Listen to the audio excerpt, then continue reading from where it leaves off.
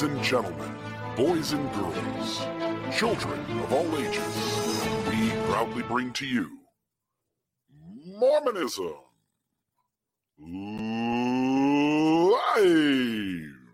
Shut up and sit down.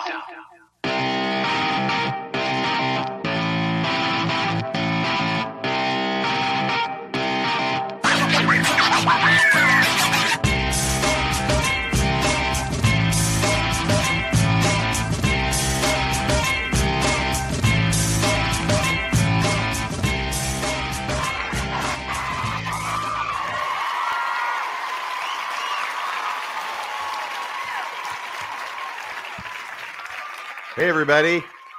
Good to see you tonight. How are you doing? How are you doing, Mr. Real? You're looking quite dapper. RFM, it has been a fun 24 hours. I'll just say here at the beginning, you are definitely much more cool, calm, and collected. I promise everybody, hey, folks, I promise everybody I wasn't unhinged last night or this morning. I'm being very methodical and thought out about what I do, but I definitely am more emotional. And I'll just share a little bit here for just a moment, RFM, because we got an episode that this stuff gets to me a little bit. And I love the look on your face. This stuff I hadn't noticed. Yeah. By the way, can we talk about important stuff for a second? Please. Did you get a haircut? I did get a haircut. Got it the day after Thrive was over. I hope you didn't leave a tip. Well, you know, whatever. Is it too bad? That's just a rude thing to say. That's a Don Rickles kind of thing to say. I actually like it. I think you look really kind of posh. Well, thank you, my friend. There's only so much I can do with my hair, so believe me, I'm envious. Good. Well, I like the haircut. My wife likes it a lot, and I've gotten a few compliments, so I like it. Mo says you look like $1 million. Good. I like to hear that. Now, if you only had $5 million, you could pay the fine for the church and the EPA to the SEC, which, by the way, is due Friday. The fine money is due on Friday. Yes. That's a lot of money after the date of the order. That's a lot of money. That's a lot of money just to send over by typing in an account number and a routing number and hitting send. Yeah. They're not even going to feel it. What they are feeling is the publicity, though. Yeah. By the way, does everybody know what we're talking about? I'm sorry. I just kind of jumped in with both feet. I apologize. Maven, what are you doing? Are you talking? Because I can't hear you. Dang it. At least you didn't say you're muted, though. You just did. It. Yeah, I said it. So yeah, no, I just wanted to talk about Thrive real quick before we jump into the meat of the episode. I just wanted to say it was really awesome. I met a lot of you, and I really appreciated everyone who came up to me and who started out with, "You don't know me," but because then I didn't have to worry that I was a terrible person for not knowing someone that came up. Although I guess I won't have that for next Thrive. But anyway, I just wanted to say that was the best part of it, was meeting people. So anyway, that's all that I wanted to come on and say. Thrive was a ton of fun. RFM, for anybody who missed your talk, I texted you about halfway through your presentation, and I just said, "You're effing brilliant." And I said the F word, in the text, and you weren't going to see it until later on, and then your talk got even better. You told this, you started off with a bunch of stand-up witty humor that had the whole room laughing that you were just doing off the cuff. Then you told this really sad but incredibly touching story about having lost a pet when you were young. And I couldn't tell where you were going, but I knew that you'd pull it all back in. And by the end, you created a meaning in that story that I think applied to every person in that room. And I just thought you were incredible. Like on a 1 to 10, I literally give that a 13. It was brilliant. Wow, we turned it up to 11. It was great. RFM, thank you. You are a good storyteller. So it's not just the information you present on your episodes, but that kind of it's a craft, really. It is. It was marvelous. Yeah. Yeah. And it has been recorded. Yeah, people are asking in the chat, was it recorded? Most of Thrive, I don't think was, but I do believe RFM has a recording, and I am asking, and I have asked that it be made into a podcast. So I guess it depends on how the audio turned out. Yeah. He was really working the room, so that might have affected it because it was being recorded on someone's phone, and he was going all the way around. I guess you still had the microphone, so hopefully it still is good. And I guess Carrie has it too. We'll have to reach out to him. Yeah. I am working on seeing what I can do to get that uploaded. Perfect. Sweet. All right, I'm going to hop off and we can get back to the meat of it. Okay, perfect. And the good news is it's only half an hour. Yeah. We're already a half hour in, just about, huh? No, my presentation. Everybody's going to love every minute of it. There wasn't 10 seconds that you weren't being a master performer in that. And so I know you don't want to hear that, but you really were. And it was amazing. I'll just say here really quickly about the last 24 hours. We played by the rules. We played by the rules, 2 months ago when we played a clip of Rick Bennett program to show what Brian Hales was saying in that episode where we talked about automatic writing. And behind the scenes, Rick was an ass to me in his conversation. Again, people can say whatever they want, but he was deeply rude and trying to talk down to me, and then took our episode down for a bit, and then doesn't go through with his end of wanting to actually fight it, because I think he knows that we were playing by the rules. I've been in this space with believers. 10 years ago, I started a podcast and I interview Brad Wilcox and I interview Terrell Givens and I interview Patrick Mason and I interview, all these folks, Brant Gardner, just you name it. And Mormonism is so messy. Like when you're on the outside looking in, you're like, oh my gosh, it has so many things stacked against it.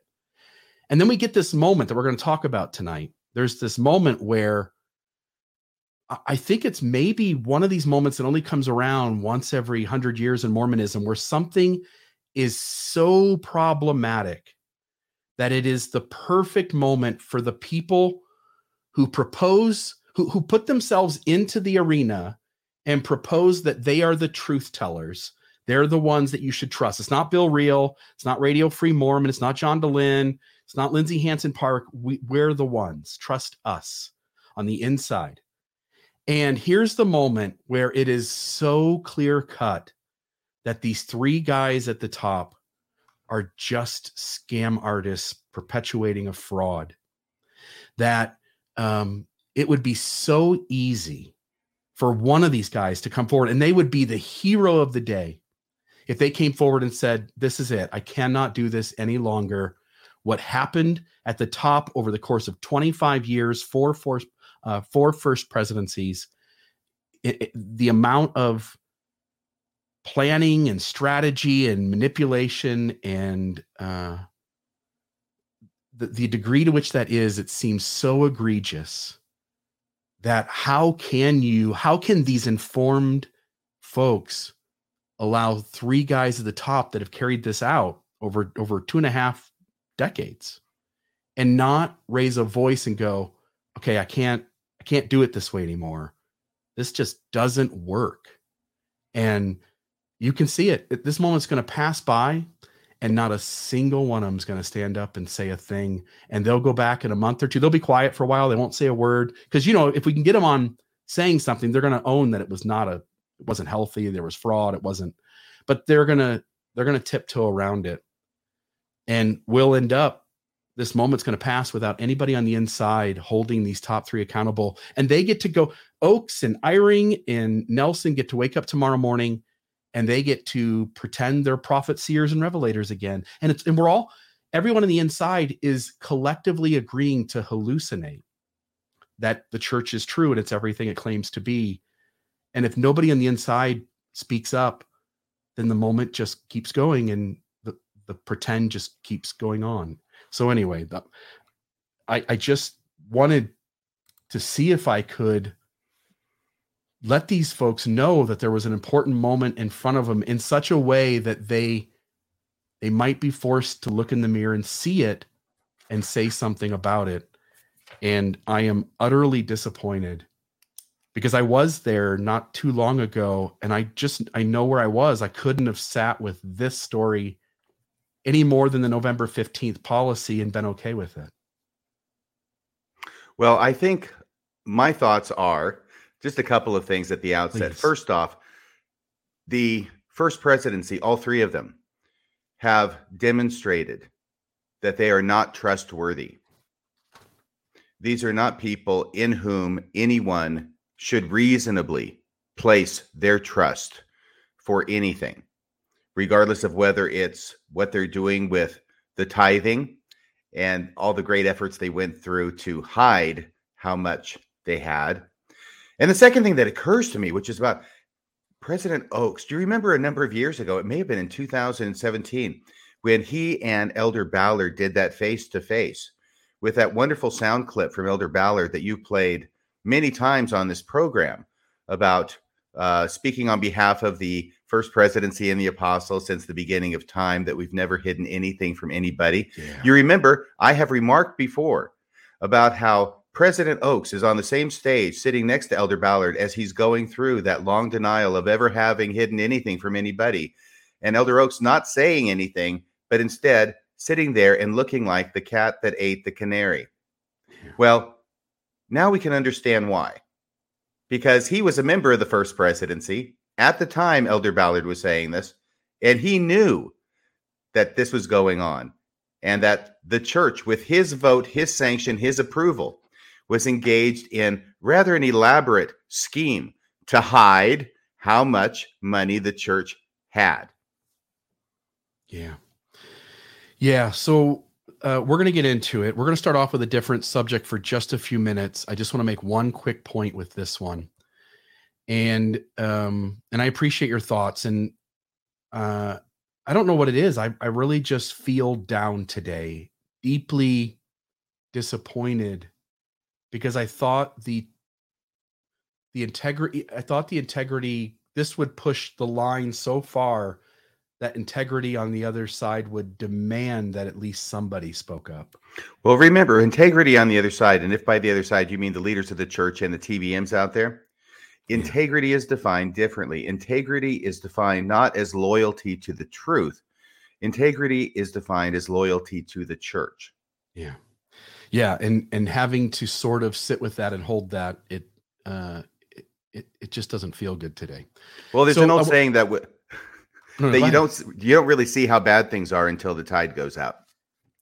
And what has happened with this SEC order, which we're going to be going over, and by the way, the idea of tonight's show, which Bill came up with, is to try and give a simplified version of what this SEC order contains, what it is that happened here, and how it was that this was more than simply a failure to file a form with the Securities and Exchange Commission on the part of the church.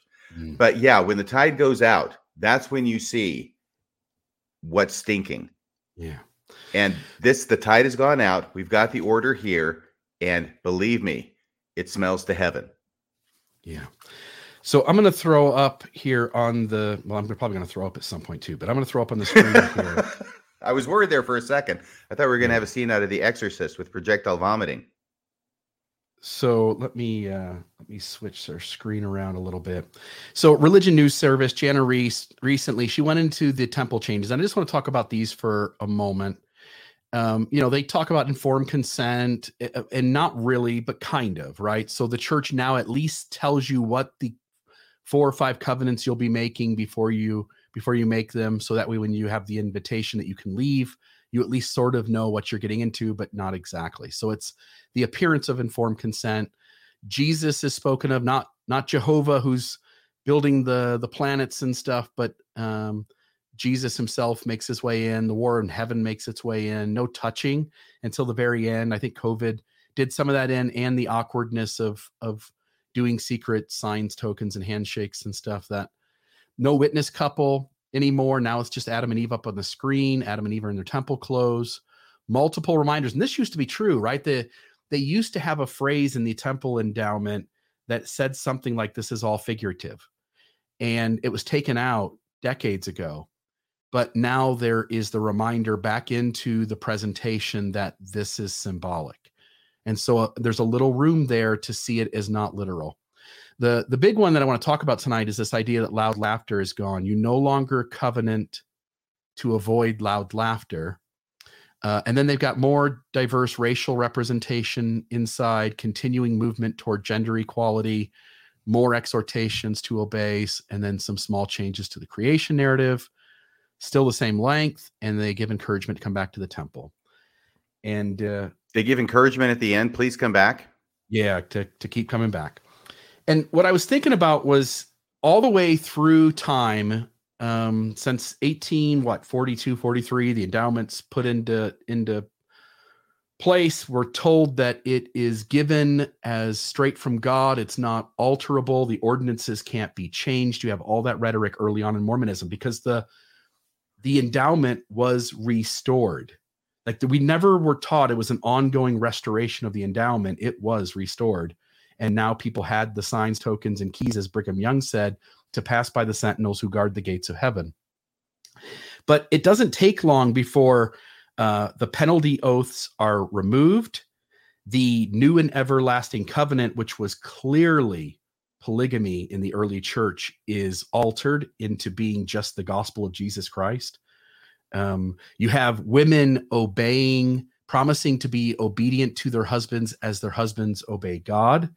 And you had this covenant to obey loud laughter. Those were the four that I could easily think of.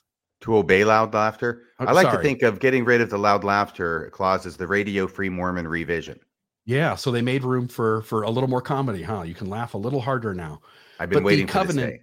Yeah, the covenant to avoid loud laughter. There are at least those four where there have been direct changes to the requirements by which a Latter-day Saint could follow and believe and hence be judged on Judgment Day and be exalted in the celestial kingdom. Maven, if you don't have it, I'll have it here, but do you have the Russell M. Nelson video clip? No. Okay. Let me put it up here. So give me a second. It's going to be.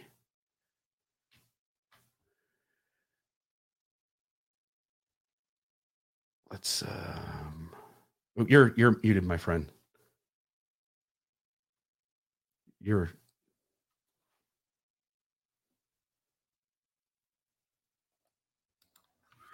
Well, I was trying to fill the dead air. Do you have the clip already? I do. Give me a moment here. So the timestamp on this is going to be 14:14 on the first little bit. Oh, there he is. He's so much younger. 14:14. Let's see here. He only looks about 250 there. See if this plays and see if there's an echo. I can mute myself if there is. God changed the law that required the atonement. Divine doctrines cannot be squeezed into compact molds to make them fit fashionable patterns of the day.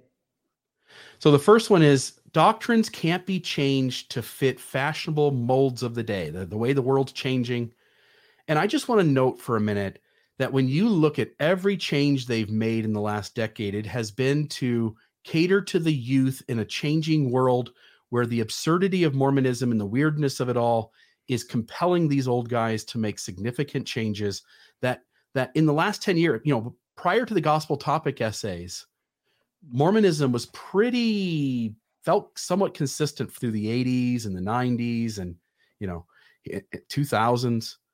And suddenly these brethren have to deal with the internet head on, and they are changing the church left and right to the point where I don't think there's any way to see other than they are changing doctrines to appease the molds of a certain kind of changing world.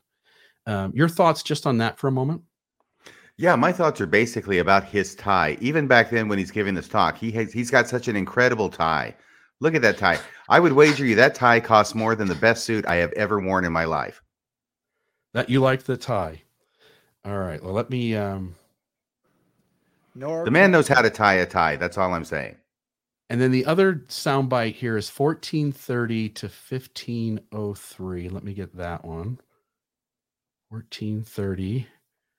Put this one back up. And here's this one. On a bumper sticker. Another unchanging principle, brothers and sisters, is that of your eventual judgment. Each of you will be judged according to your individual works and the desires of your hearts. You will not be required to pay the debt of any other. Your eventual placement in the celestial, terrestrial, or telestial kingdom. Just to note, Brigham Young taught that you could help someone pay their debt, and you could act as a savior on Mount Zion with blood atonement, right? And so even on that level, like, he's speaking about a certain brand of Mormonism, but he's not really encompassing all of the things that prophets have taught when he says that. Will not be determined by chance. The Lord has prescribed unchanging requirements for each. You can know what the scriptures teach and pattern your lives accordingly. Unchanging requirements. The church, because it's consistent, because it's God's one and only living God's one and only true church, the only living and true church upon the earth with which the Lord is well pleased.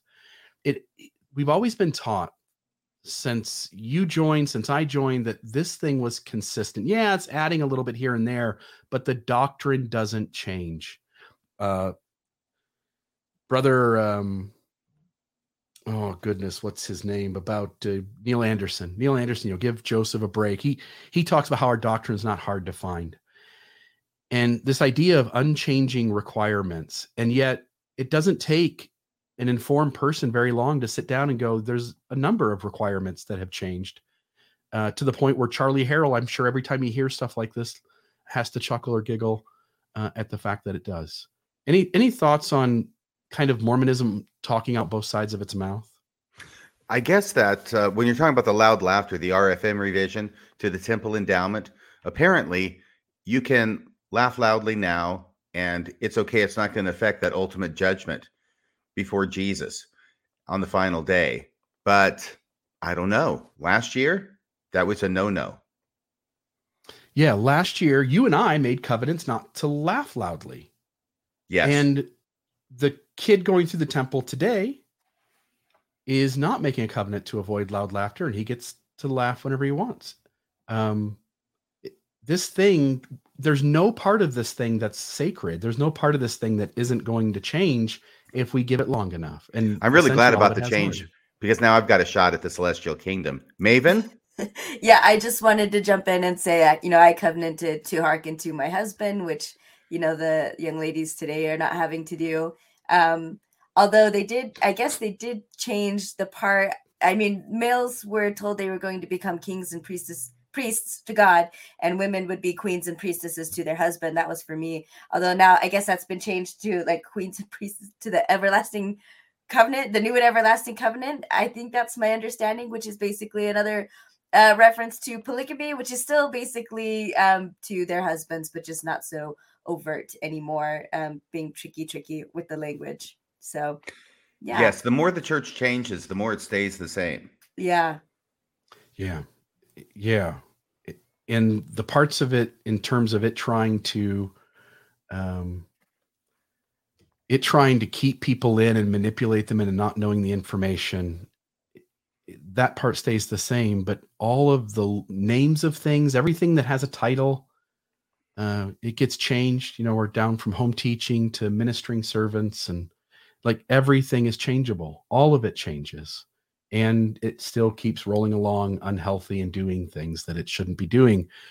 And so I just want to note that part about the temple changes, because I know that's something that happened about a month ago. We didn't get to it when it first happened, and I wanted to at least acknowledge it and briefly explain where Mormon theology and doctrine run into a contradiction with what is actually happening versus what leaders have said in the past. All right, so now we'll go into the stuff with the SEC, and I'll put this up on the screen, and that's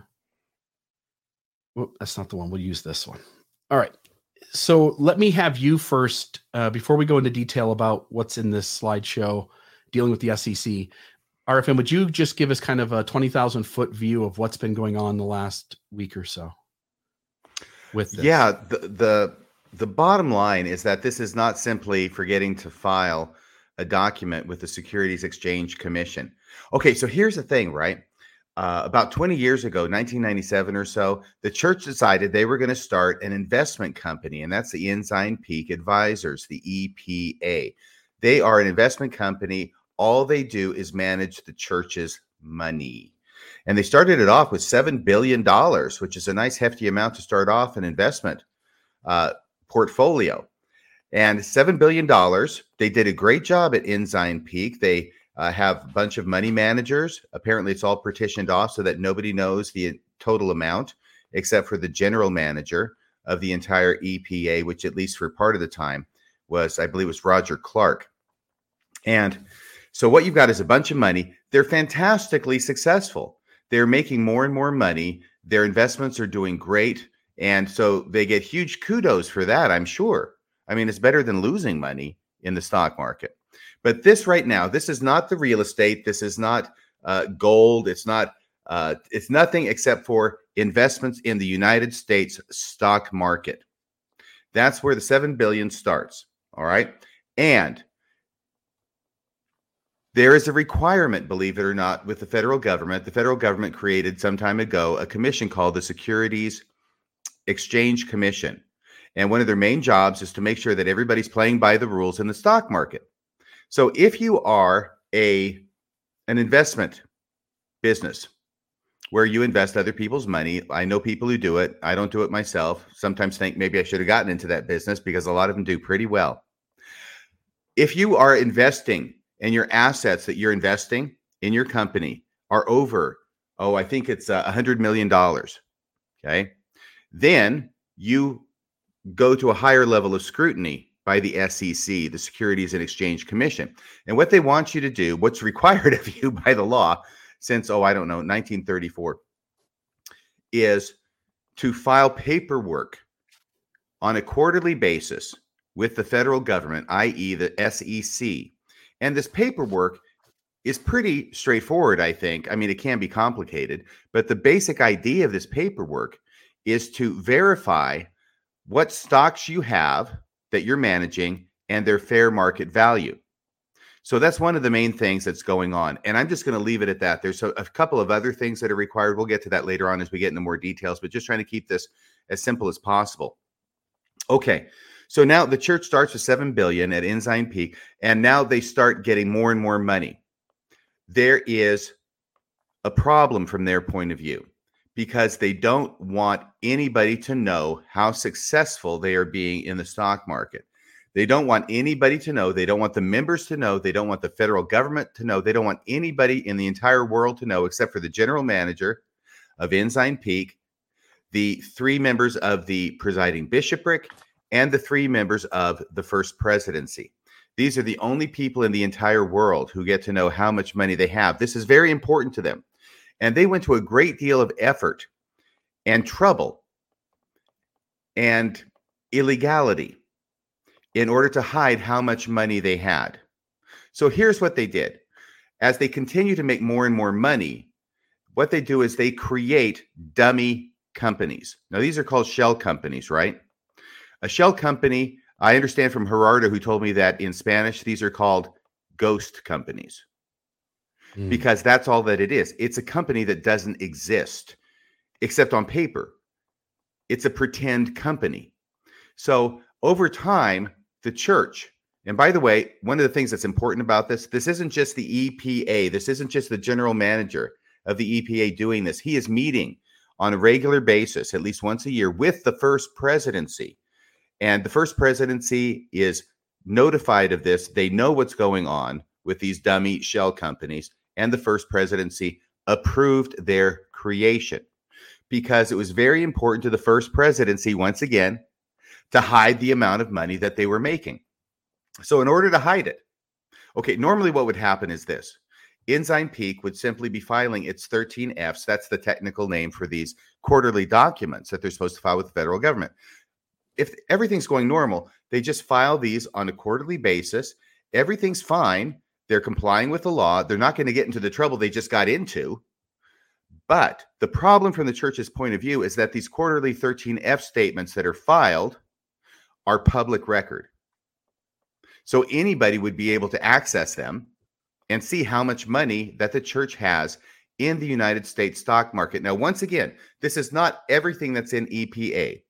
The church still hasn't caught to how much they have in the EPA, although best estimates are approximately $157 billion at this point is the total value of the EPA. This is a lesser part of the EPA, which is invested in the US stock market. And that's why we have the different numbers. Both numbers exist, both numbers are real, but it's just the US stock market investments that were leaked. We'll get to that here in a second at 32 billion.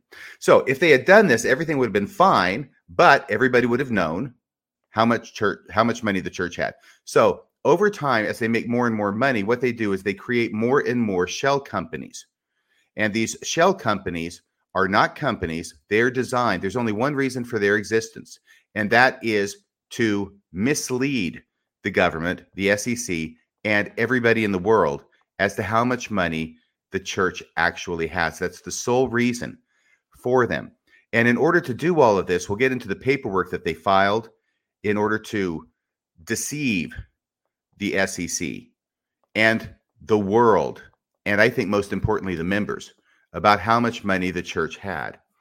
And when you get down to the details, as reflected in the order that was issued by the SEC last week, it's remarkable to me what they did and how they continued to violate the law knowingly, just because they don't want people to know how much money they had. Now, this tells me that this is the prime directive for them. I mean, one of the main directives has got to be making the money, right? But it is a hugely important issue for the first presidency that people not know how much money they had. So they go through all these machinations and take all these risks. And by risks, I mean violating the law and misinforming the federal government, the ones who are supposed to be supervising them, so that they can't know how much money they have and nobody else can know. That's the main takeaway that I have from this. It was very, very important for the first presidency to hide how much money they had.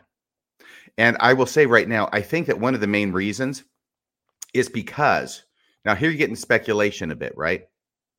But one of the main reasons is because what Roger Clark said when he was confronted by a reporter a few years back about this leak. And what he had said was that the reason they were keeping the amount of money they had secret was because there was concern that if members knew how much money the church had, they might stop paying their tithing. Yeah. So the way I put this is that I think the reason that they hid this so much is because, I had it written down in a text I sent to you. Let me see if I can recall it. It was because the church doesn't want the members that they're hitting up for tithing to know that the church doesn't need the tithing that they're hitting the members up for. And remember, members every, once a month, once every 2 months are going to clean the shitter, to clean out the get all the tools out of the custodial closet, run the vacuum, clean the Cheerios off the pews. Meanwhile, this thing has enough money that it doesn't need them to do that. Like, you're giving your 10% of gross that you shouldn't be giving in the first place, because the way tithing was taught in the beginning seems like it's something along the lines of surplus or interest.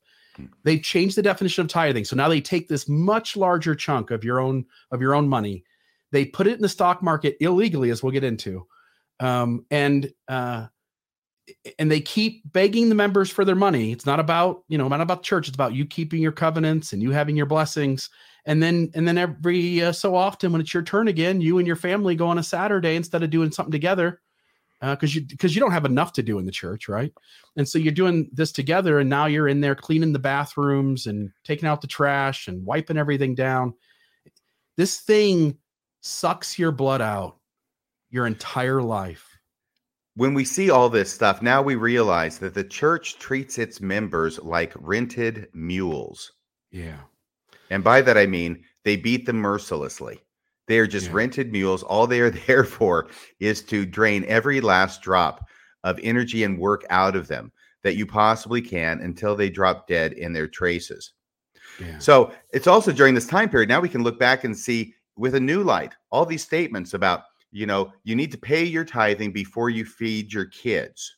We've got that from General Conference. We've got statements in Africa that you need to pay tithing because only by paying tithing will you be able to lift your country out of poverty. And all the while this is going on, there's this dirty little secret that the first presidency and the presiding bishopric are hiding from the federal government and the entire world and the members, that they have got more money than Midas. They are rich as Croesus. Yeah. And they are still telling people to let their kids go hungry if it means making the choice between that and paying a tithing to this church that doesn't need it. So that in whatever stake of members in Africa that were being spoken to, so that another $83 in US money could be collected, right? Like whatever they're paying, it isn't much in comparison to US tithe payers, for instance. It's measly. And yet here they are trying to drain those folks who are trying to worry about whether they can get fed the next day. They're trying to drain them of every last penny they can get out of that country. It's a bad look. Yeah. And so then yeah, totally. And now we've got some other great quotes that you have found, which tend to make what's going on sound even worse. I mean, those quotes about tithing, don't feed your kids, pay tithing. The one in Africa, pay tithing, lift the nation out of poverty. Those are bad enough. They've always been bad enough. Ever since they were uttered, they've been bad enough. But now they are astronomically worse. Yeah. Yeah. It doesn't look good. It's not a good look for sure. And then you got the church's response. So as a believing member, you remember what this is like. Whatever issues were going on in the world, the church gets the final say as when you're a believer. And so the church puts out this statement, and on any level, if you're curious as a believing Mormon, you get the church telling you what happened, and you know your church is honest, so you trust your church's answer. And they essentially say here, they have a settled matter with the Securities and Exchange Commission. Investment managers who oversee the portfolio of public equities above a certain threshold are required to file Forms 13F with the SEC quarterly. These forms publicly disclose the names and securities and their values.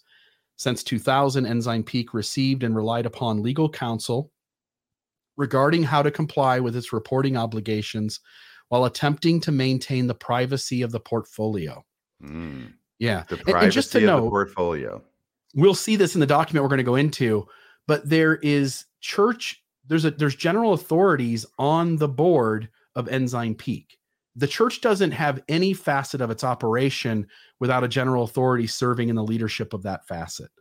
And you'll find that that's no different with the Ensign Peak investment, Ensign Peak advisors. The other thing too is that we ought to note is that Henry B. Eyring, remember, he is has his business MBA from Harvard. This is his specialty. This is why you have this guy in the first presidency, is to be able to share his 2 cents about his business experience and what he knows. So it really becomes difficult for me as I read the rest of this and sense how distant the church wants its leadership to be from the decisions that are being made. Can I just say the first presidency was in this up to their eyeballs, and that's why the SEC fined the church $1 million, in addition to the EPA $4 million, because the church, the first presidency, were leading this. The voting had to be unanimous between the first presidency and the presiding bishop for any of these things to happen. Yeah. And they knew what they were doing, and they chose to do it anyway. By the way, you mentioned about Henry Eyring and his MBA and his being a professor of business at Stanford. I think there's another person in the first presidency who, if I recall correctly, used to be a lawyer and even used to sit on the Utah Supreme Court. So don't tell me these guys don't know what they're doing, because they're being advised every step of the way. Here's the pros, here's the cons. Okay, let's hide it. Yeah. So and by the way, I still can't quite make sense of hiding money for a church upon which I only get a measly stipend. I really struggle, right? Your prophets, seers, and revelators for the Lord's true church. You have to, if you really take that calling seriously, you'd have to weigh what Jesus thinks about all of this and what he would consider to be ethics. And as we go through the quotes that I pulled out and added to this outline tonight, we will see that they give lip service to Jesus being very concerned about financial honesty and financial fraud. But in their meetings over 2.5 decades, 4 first presidencies, they seem to really not care about ethics at all in terms of what Jesus would think about all of this. Yeah, there's a definite disconnect going on. I think I've said it before, is that the human mind has an almost limitless capacity to rationalize bad behavior. And I think we're seeing some of that here. Yeah. Since 2000, Ensign Peak received and relied upon legal counsel regarding how to comply with its reporting obligations while attempting to maintain privacy of the portfolio. As a result, Ensign Peak established separate companies. And this is a big deal. Like, they're making it sound here as if like we created some other companies, we gave them some money, they invested it. Right. The full truth is Ensign Peak, with the direct sanction and knowledge of the first presidency, created different companies. These are the shell companies, the bogus companies, the fake companies, in order to defraud the federal government and keep a secret from everybody how much money the church had. That's the part they're not saying. Right. So they established separate companies, LLCs, that each filed Forms 13F instead of a single aggregated filing. Ensign Peak and the church believe that all securities required to be reported were included in the filings by the separate companies. In June 2019. Oh, by the way, Yeah. They were. See, this is the masterfulness of this. If you want to look at a document that says things that are true, but says it in such a way as to make it look like the first presidency didn't do anything wrong, when actually their hands are covered in blood. Well, they don't have clean hands. They have unclean hands. I was going to say covered in blood. That's too dramatic. But this is a perfect example of equivocation, of lying by omission, and of spinning this the best way they can, even though the first presidency has been up to their eyeballs in this for 20 years. And they've known about this all along the way. Yeah. In June 2019, the SEC first expressed concern about Ensign Peak's reporting approach. By the way, that's also misleading. Internally, they had concerns before that, and we'll see that in the report that we go over. Ensign Peak adjusted its approach and began filing a single aggregated report. Since that time, and by the way, that's only because of the whistleblowers, right? Right, exactly. And when it says an aggregated report, up to this point, Ensign Peak is not filing these 13F reports, because it's taking all of the securities that are held by Ensign Peak and pretending that they are held by and managed by these different dummy corporations, these LLCs that they have created. These LLCs don't even exist except on paper. They are not managing anything. This is a total farce. And it's a fraud is what it is. I'm not necessarily saying that legally, but I'm just saying that in order to communicate what's going on. They're taking everything. And by the time that they have all of these companies created, they're taking all the assets held by the EPA, and they are pretending they're held by these 13 different companies. And the 13 different companies, well, they are filing their own individual 13Fs with the federal government as if these 13 companies hold all these stocks, which are actually held and managed by the EPA. So when it says that in 2019, the SEC first expressed concern about Ensign Peak's reporting approach, well, the reporting approach is committing fraud. That's what they mean when they say the reporting approach. They're violating the law to deceive the U.S. government. That's the reporting approach that the SEC first expressed concern about when they started figuring this out. Ensign Peak adjusted its approach and began filing a single aggregated report. This is what they should have been doing all along. What that means is Ensign Peak just saying, we've got all these stocks. This is their fair market value. It's a whole lot of money, but here it is. So we'll just file our 13Fs on a quarterly basis. We'll be upfront. We'll say, this is what we have. We're doing good. It's getting better. Fine. Everything's good. But no, they didn't do that until they were caught.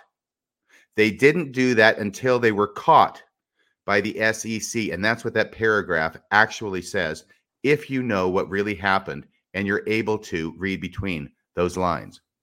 And it seems as though they sort of knew on the front end that when they got caught, the fine would be so small, it would have been worth it all along to have broken the rules, right? Like the fine here, which I think someone pointed out to me in an email this morning, is the largest fine they've ever seen for this particular breaking of the law.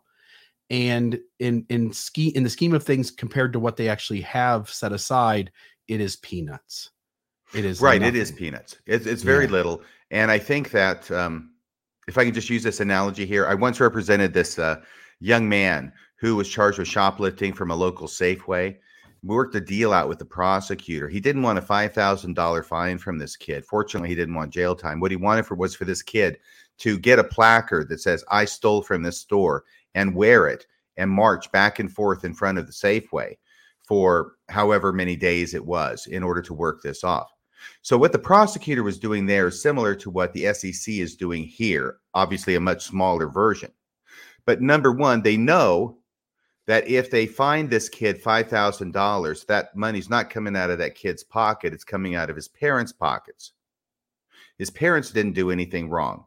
So let's lay off on the fine, okay, and do something to this kid that embarrasses him publicly and makes him take accountability for what it was he did. It's $5 million, $4 million from the EPA, $1 million from the church. They recognize that this is all the members' money that they have been donating as tithing, which they believe is commanded of God. So that's one of the reasons why I feel this is a relatively small amount, because they realize it's not coming out of President Nelson's pocket. It's not coming out of President Oak's pocket. It's sort of re-victimizing the victims in a sense. So the main point of this was, I think, to issue this very detailed order in order to publicly humiliate's too strong a word, embarrass the church by letting everybody and their dog who's interested know exactly what it was they were up to. Right. But again, believers are left with the official statement from the church, not really knowing what's going to be in these documents that we're going to go over tonight. The settlement relates to how the forms were filed previously. Ensign Peak in the church cooperated with the government over a period of time as we sought resolution. We affirm our commitment to comply with the law, what commitment? You weren't doing that all along. Like, it's not like you so, well, we'll try again. You've been doing for 2.5 decades, not complying with the law. That's kind of a lie, though, that one clause, isn't it? We affirm our commitment to comply with the law. Well, they didn't have a commitment to comply with the law beforehand, so how do they affirm it now? Yeah. In other words, we'll lie to you again that we're committed to complying with the law. That's really what that's saying to me. They regret mistakes made. Remember, the church never really apologizes. That's part of the new theology, since leaders, including Elder Oaks, have said such things. So regret mistakes made is about as close as you get to an apology, but it doesn't really exactly fit the bill, and you can kind of sense it. Bill? Yeah. All they regret is getting caught. Yeah. I mean, I've been in criminal law for 33 years, for crying out loud. Some people actually regret things, but most of them regret it when they get caught. And that's exactly what this is. If they regretted it before they got caught, then they wouldn't have done it. And this last piece here, and now consider this matter closed. This to me is insider language. This is signaling to the membership that we're not going to talk about this. We're not going to answer any more questions. We're not going to stand before you and explain what we did. You're not allowed to ask us, and we don't want to hear any more about it. Your job now is to be quiet and go forward and keep serving in the church the way you were prior to knowing this. Yeah, that's not happening here. That's not happening here. And the strange thing about it, it's just mind-blowing, because I know that the church, the First Presidency, has certainly been involved in this for several years, as through their lawyers, they're negotiating with the SEC to come up with this resolution, and being involved in, I'm sure, many depositions and the entire investigation that was ongoing for these years by the SEC. So they're aware of all this. But now they reached they're not talking about it. Nobody knows about this. There are hints, there are innuendos, but the church is not saying we're being investigated by the SEC. So finally you get to last week, and from their point of view, we've gone through years of this. We finally come up with this resolution. We can live with it. This is the first time anybody else in the world is finding out about it. This is the first time the members are finding out about it. The widow in Parowan, they're finding out about it for the very first time. And the very first time they hear about it, the church is saying, okay, this is what happened, or this is our version of what happened. And by the way, this matter's closed. Yeah. I did just want to say, this was in the email sent to us. I know you guys weren't sure if you were going to go talk about it, but there was someone who has some background knowledge of the SEC, and they had said that for the SEC, the $5 million is actually one of the highest fines they have ever seen. And so I know a lot of people are saying that and it is ultimately a slap on the wrist for the church. It's definitely extremely affordable, but I think it might not be accurate. And again, I guess this is something that we weren't able to vet. So I'll just say that out loud. But it does seem like it may not be as much. I guess the narrative is that they've gone easy on the church, and that might not be true. So this might actually still be, for the SEC anyway, quite a punishment. And also I think they said that the amount of detail that they put into this order is also extremely unusual. So it seems that they've put in extra effort to also very clearly spell out the misbehavior in a way that they don't typically do. So I did want to bring that up. Love it. Thank you. Yes, in this order, which I know we'll be getting to eventually. Once again, we're just hitting the highlights of the order when we get to it. In this order, the SEC absolutely publicly waxed the church's pee-pee. Yeah. And so we'll jump into that now. And I've got quotes here throughout. I don't necessarily want to read each of them, but we can at least read a little bit of it. This is Joseph B. Wirthlin. From time to time, we hear stories of greed and selfishness that strikes us with great sorrow. We hear of fraud, defaulting on loan commitments, financial deceptions, and bankruptcies. Financial deceptions, huh? They hear about those. No man is fit to be called a man who gathers around himself cars, boats, and other possessions while neglecting the sacred financial obligations he has with his own wife and children. We are people of integrity. We believe in honoring our debts. We believe in being honest in our dealings with our fellow men. So Joseph B. Wirthlin there. Folks, you're going to want to either make the screen large or I'll do this too. Let me grab the URL link for the documentation, and folks can end up, let's see here, put it in the comments. So it is there. And so folks, if you want to open that up, you can read along with this, but I'm going to make mine full screen, Maven. So from here on out, I won't be able to change anything on the screen unless it's kind of an emergency. So first one on the left, page 1. Nothing really sticks out here. They're just laying out kind of the basics of the case, that it's in the matter of Ensign Peak Advisors and the Church of Jesus Christ Latter-day Saints. So they're the respondents. And this is the Securities and Exchange Commission. On the right-hand side, you have page 2. The things that I've got underlined here, the illegal behavior that they did ran from 1997 through 2019. But as you pointed out, RFM, it doesn't become public knowledge that anybody could do anything with the information, because I think that's important. Couldn't do anything with the information until 2023, just now, recently. Right. Is it okay if I just go through the summary really quick? I think We've given enough detail that this summary will make sense. It's one of those things where if you know the story, the summary is easier to understand, at least for me. From 1997 through 2019. So that ends up being, wow, that seems like 22 years.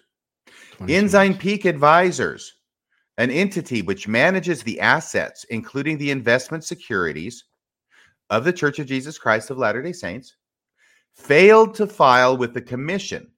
That's the SEC, Securities and Exchange Commission, failed to file with the Commission certain required forms that would have disclosed the size of the church's equity portfolio to the Commission and the public. Instead, the church and Ensign Peak created 13 limited liability corporations. These are the dummy corporations, including 12 similar LLCs, which they call clone LLCs, with addresses located throughout the U.S. For this, they didn't even exist. There are no addresses. There's no real companies there. But the reason that they put them throughout the U.S., located them throughout the U.S., was to try and make it so that people couldn't tie it to the church. With addresses located throughout the U.S. for the sole purpose, this is the only reason they created these dummy companies, for the sole purpose of filing Forms 13F, those are the quarterly filings, and preventing public disclosure by Ensign Peak of the church's equity securities holdings. The Forms 13F that Ensign Peak filed in the names of these LLCs. Remember, they're not actually filing them themselves. These companies don't exist. Ensign Peak is the one who created these LLCs and now is filing the 13Fs on behalf of these dummy corporations, all of it being hidden from the government until last week, or at least until we knew about it last week. I know they found out about it as they were investigating it. The Forms 13F that Ensign Peak filed in the names of these LLCs misstated, among other things, that they had sole investment and voting discretion over the listed securities, when Ensign Peak at all times retained discretion over all investment decisions. This is going to be another thing about how it was that they violated the law with these 13F filings. One of the things about the 13F filings is not just to show what it is that the company is managing as far as stocks and their fair market value, but also to vouch, to sign under penalty of perjury by the guy, the business manager at the head of each of these investment companies, that it really is an investment company, that the business manager is running things, that he's making the decisions, that there's nobody above him who's making the decision that we don't know about, right? So they are actually signing off on all of these companies saying that the company, the dummy companies that don't exist, have sole decision-making authority as to how the funds are being invested, when actually, of course, it's all being decided by EPA. So that was a lie. It's a lie times 13 times every quarter of every year that this was going on. That's a lot of lies. Okay, Ensign Peak, this is the second paragraph of the summary. There's only 2 paragraphs in it, but it's packed with information. Ensign Peak developed its approach to filing Forms 13F in the names of these LLCs with the knowledge and approval of the church. They didn't do it on their own.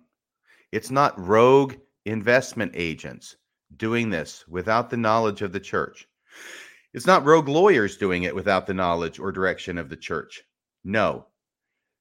This whole scheme, this fraudulent scheme, was done with the knowledge and approval of the church. That's directly from the SEC order, which, that's the church, which sought to avoid disclosure of the amount and nature of its assets.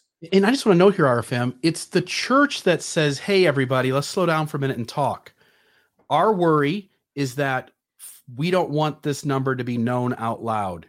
It's not Ensign Peak advisors that's saying, hey, you guys might want to consider hiding these amounts. They're just going to do their job, take the money, invest, file the right forms. Yeah. They're not coming up with wanting to break the rules. It's the church leadership that proposes that maybe we ought to see if we can find a loophole to keep the total amount of money out of the eyes of everybody around us. How can we come up with a way to keep this money a secret? And then some lawyers who may or may not be working there much longer come up with this creative idea, which is this whole plan, which is against the law, in which the members of the first presidency, at least President Eyring's, got to know it. Elder Oaks has got to know it. President Nelson probably knows it. And they say, go for it. That's how important it is for us to keep the amount secret. Then concluding with the summary on page 2, through their institutionalized use of this approach for almost 20 years, because they didn't do it for the entire period that Ensign Peak has been in existence. It's only after they started making money hand over fist and they came up with this idea of creating these dummy corporations. Through their institutionalized use of this approach for almost 20 years, Ensign Peak's significant role in the securities market as an institutional investment manager was not disclosed to the commission, the markets, and the investing public, as required by Section 13F of the Exchange Act and Rule 13F1 thereunder. You see, this isn't just some kind of crazy idea that they came up with in Congress in 1934 to pass this legislation.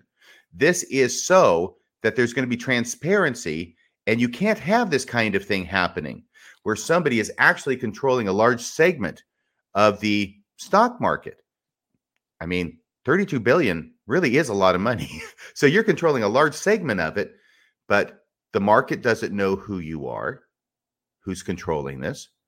The public doesn't know who you are that's controlling this. You're hiding behind a facade of 13 dummy companies. And that's all the public knows. And that's all the SEC knows until the leak and until this investigation resulting in this order. Yeah. And, you know, we keep mentioning the current first presidency. They certainly signed off on it plenty of times themselves. But this goes all the way back. This would have gotten its start under Gordon B. Hinckley and his first presidency, which would have been James E. Faust and Thomas S. Monson. Yeah, I think, is it 3 first presidencies? I think you said 4 earlier. I said 4 only because when Faust dies, Elder Eyring comes in. And so you add another person to the first presidency, and technically it would be a new first presidency. Okay, 3 presidents, President Hinckley, Monson, and Nelson. Correct. But I see what you mean. Okay. But the counselors changed out 1 extra time for either Hinckley or Monson. Okay. So then we get to the next section here. And it's just trying to establish who are these companies, who is the church. So there's no disagreement about whether it's some other break off or whatever. They're just laying out kind of the legal jargon. But in number 2, I think this is a big deal. Ensign Peak is governed by a board of trustees consisting of members of the church's plural, of the church's presiding bishopric and the managing director of Ensign Peak. Ensign Peak's managing director is appointed by the church's first presidency and reports to senior leadership of the church. These are church men. When you make arguments that Ensign Peak is doing things like, you know, we're the church and we're just taking advice from Ensign Peak and they misled us and we never would have done this if we would have known, that's nonsense. There are church general authorities on the board of Ensign Peak. At least in Elder Eyring's case, he's a master's of business and MBA. There's no way the church can slide off its own accountability here and pretend like it was just naive and ignorant and just following the good advice of others. It is part of the board of the others that informed it. You don't get fined $1 million if you're not involved. Yeah. So also under paragraph 1 there, very important for reading the rest of this order. As referenced in this order, senior leadership of the church, every time they use that expression, senior leadership of the church in this order, consists of the church's first presidency and presiding bishopric. So every time they use the expression, which they've already done down there in paragraph 2, senior leadership of the church, that's what it means, the first presidency and presiding bishopric. Yeah. Brad Wilcox, maybe what we should be asking is why didn't the church hide more money? Well, who says they're not? Because guess what? The church still hasn't copped to how much they have in the rest of Ensign Peak. Yeah. This one to me, there's 3 Joseph Worthland quotes. There's an Elder Oaks quote and a Gordon B. Hinckley quote. The Hinckley quote and the Oaks quote to me are most important because these 2 men would have been part of this whole thing. So Elder Oaks says the white collar cousin of stealing is fraud, which gets its gain by lying about an essential fact in a transaction. Scheming promoters with glib tongues. He's talking about himself here. Scheming promoters with glib tongues in ingratiating manners deceive their neighbors into investments the promoters know to be speculative, then they dare to reveal. Difficulties of proof make fraud a hard crime to enforce, got enforced here, but the inadequacies of the laws of man provide no license for transgression under the laws of God. In other words, he's teaching that Jesus would not be okay with the very thing they chose to be okay with. Can I just say something to Elder Oaks right now? And I trust that the members of the Strengthening Church Members Committee who are monitoring the show will pass along the message. Elder Oaks, you are a hypocrite. Yeah. And you should be ashamed of yourself. Yeah. And you should step down from your position effective immediately, as well as President Nelson and President Eyring. Yeah. Please pass that along for me, will you? Yeah. He continues, but the inadequacies of the laws of man provide no license for transgression under the laws of God, though their method of thievery may be immune from correction in this life. Sophisticated thieves in white shirts and ties, will ultimately be seen and punished for what they are. No, at the end of the day, I already see in the believing side of things that that's not going to happen at all, unfortunately. Will ultimately be seen and punished for what they are. He who presides over that eternal tribunal, knows our secret acts, and he is a discerner of the thoughts and intents of the heart. By the way, this tells me he doesn't really believe what he says. This makes it really difficult for me to believe that Elder Oaks actually believes in God, actually believes he's a mouthpiece for God, actually believes that Jesus is leading the church, and actually believes the words that he says, because none of that makes sense in light of running this entire scheme that they got caught for. Next. You're ahead of me on that, because that thought just flashed in front of my mind as well. Yeah. Does he really believe what he's saying? Does he really believe that he will be held accountable before that eternal tribunal for what it is that he has done in secret? Of course, it was secret when he was saying this. Now, not so secret, but still, there's an eternal tribunal that awaits. At least so he says. But it is hard to believe he really believes it. Otherwise, I think he'd be shaking in his blue little shorties. Yeah.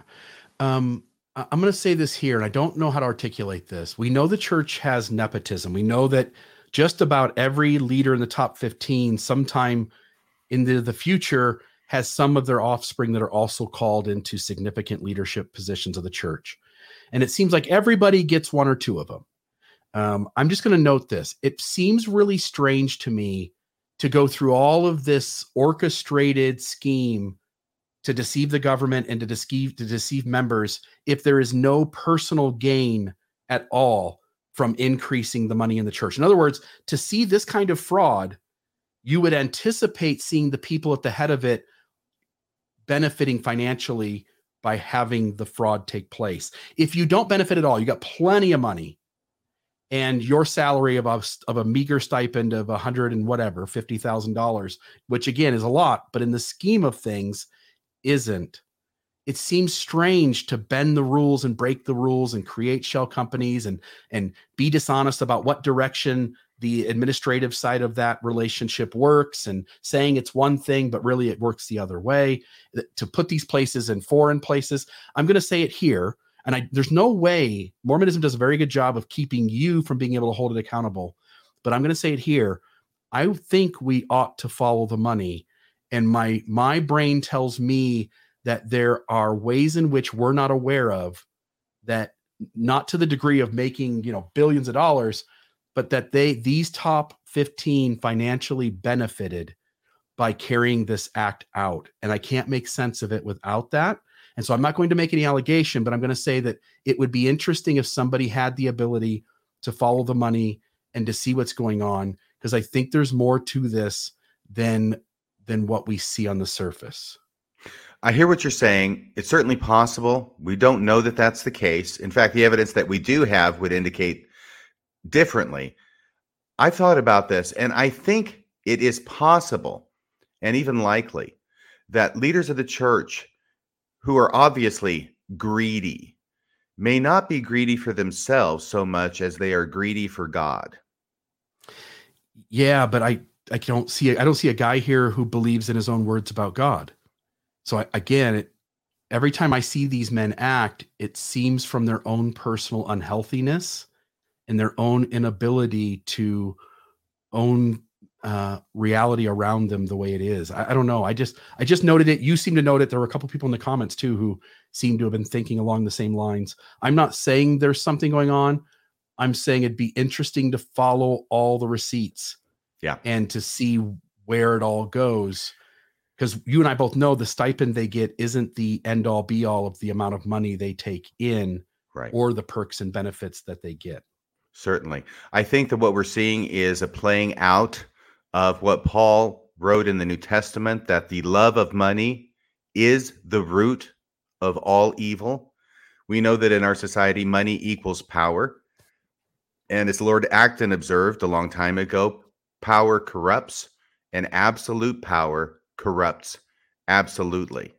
This is the time when all these sayings that we've heard in our lifetime actually become real. This is where the rubber hits the road. This is where we see how true these statements are. And unfortunately, we're seeing it in the top leadership, the senior leadership, the first presidency of the Church of Jesus Christ of Latter-day Saints.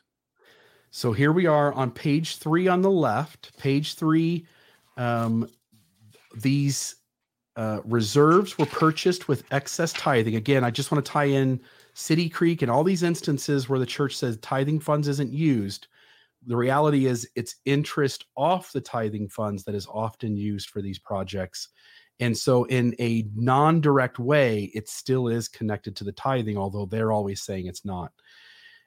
Ensign Peak does not charge for church management fees. What that means is that Ensign Peak isn't a procured subcontractor of the church. Ensign Peak is the church.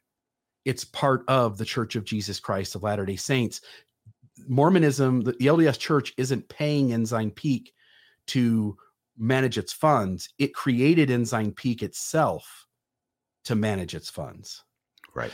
Yep. The number 4 forms 13F filed with the commission are available to the public for review. So they're just acknowledging that it's public information. Hence, if they filed it the way they should have, we all would have known how much money the church has, at least in this particular $38 or $32 billion. Let me go back one.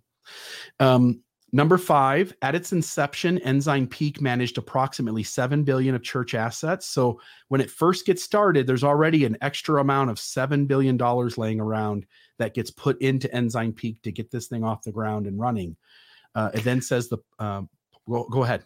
Oh, I was going to say, it's an excellent question that somebody asked me just recently, and I don't have the answer to, is where the heck did $7 billion come from that the church had laying around in 1997 to start this? Well, it's a good question. I don't know the answer. It's not addressed here, but the fact is they did. And by the way, historically speaking, back in 1997, do you remember back that far? Do you remember that Gordon B. Hinckley and the whole Faith in Every Footstep and the commemoration, the sesquicentennial, I think it was, of the arrival of the Mormons in the Salt Lake Valley in 1997? All that stuff was going on, if you could remember back that far, at the same time this Ensign Peak is being created out of $7 billion. Yeah. Yep. The portion of Section 13F securities in the portfolio grew to approximately 37.8. That's where the 38 billion number comes from, billion by 2020.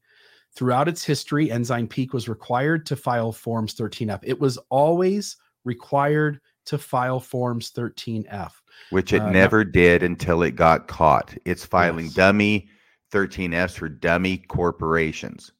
And I think everybody understands what dummy corporation means, but this report lays it out pretty clearly that you walk away grasping cleanly to what degree these dummy corporations were created. Number 7, by at least 1998, senior management at Ensign Peak was aware of Ensign Peak's requirement to file the 13F forms and communicated this requirement to senior leadership of the church.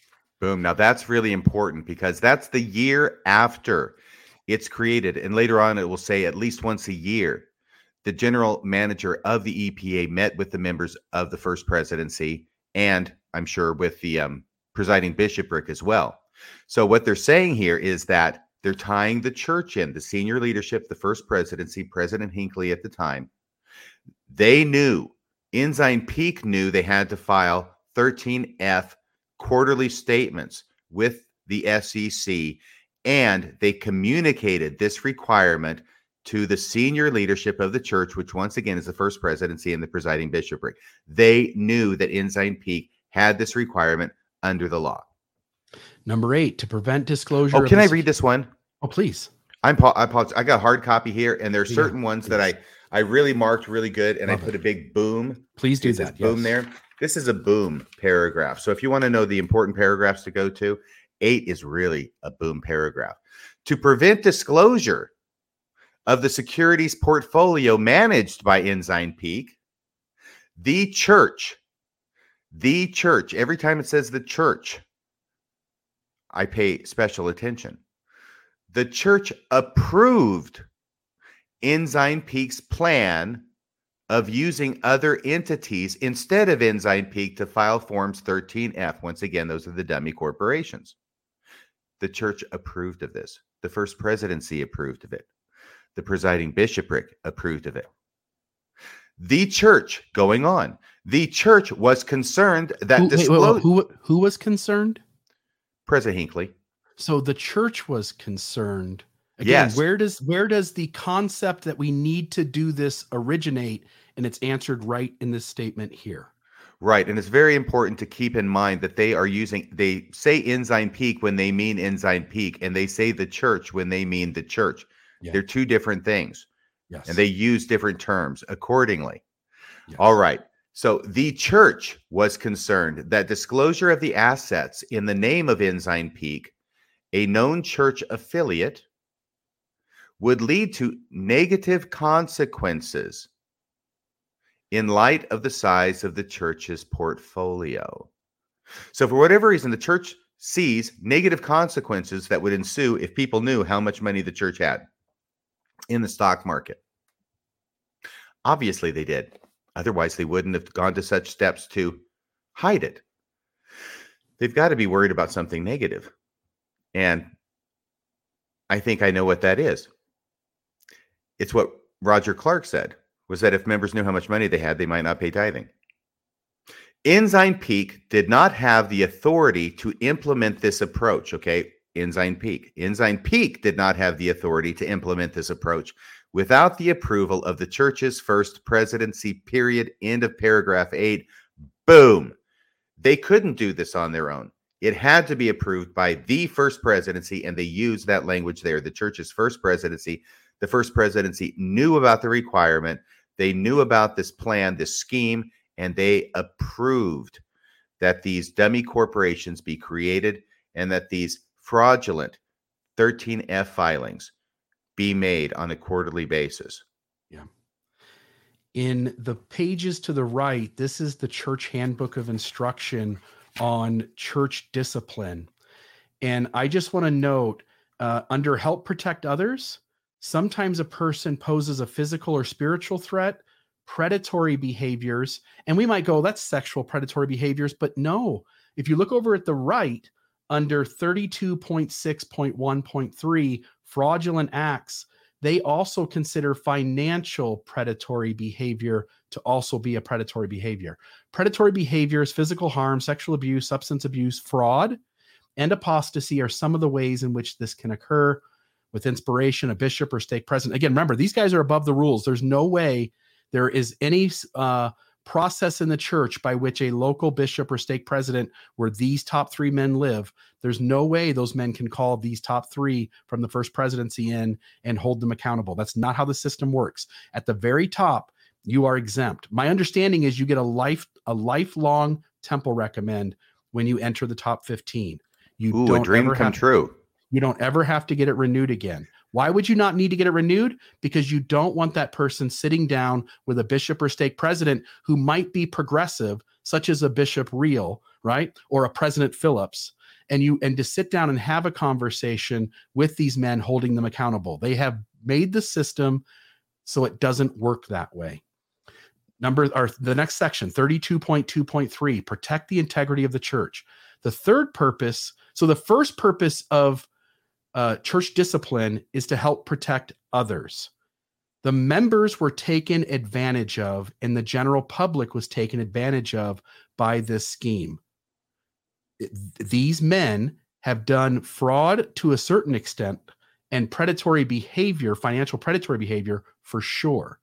So on some level, these men should sit down with a high authority or a local authority in the church and be accountable for that. The third purpose of church discipline is to protect the integrity of the church, the church's good name. The last sentence there, the integrity of the church is not protected by concealing or minimizing serious sins, but by addressing them. Notice that's they're taking the very opposite route in the official statement by LDS Newsroom.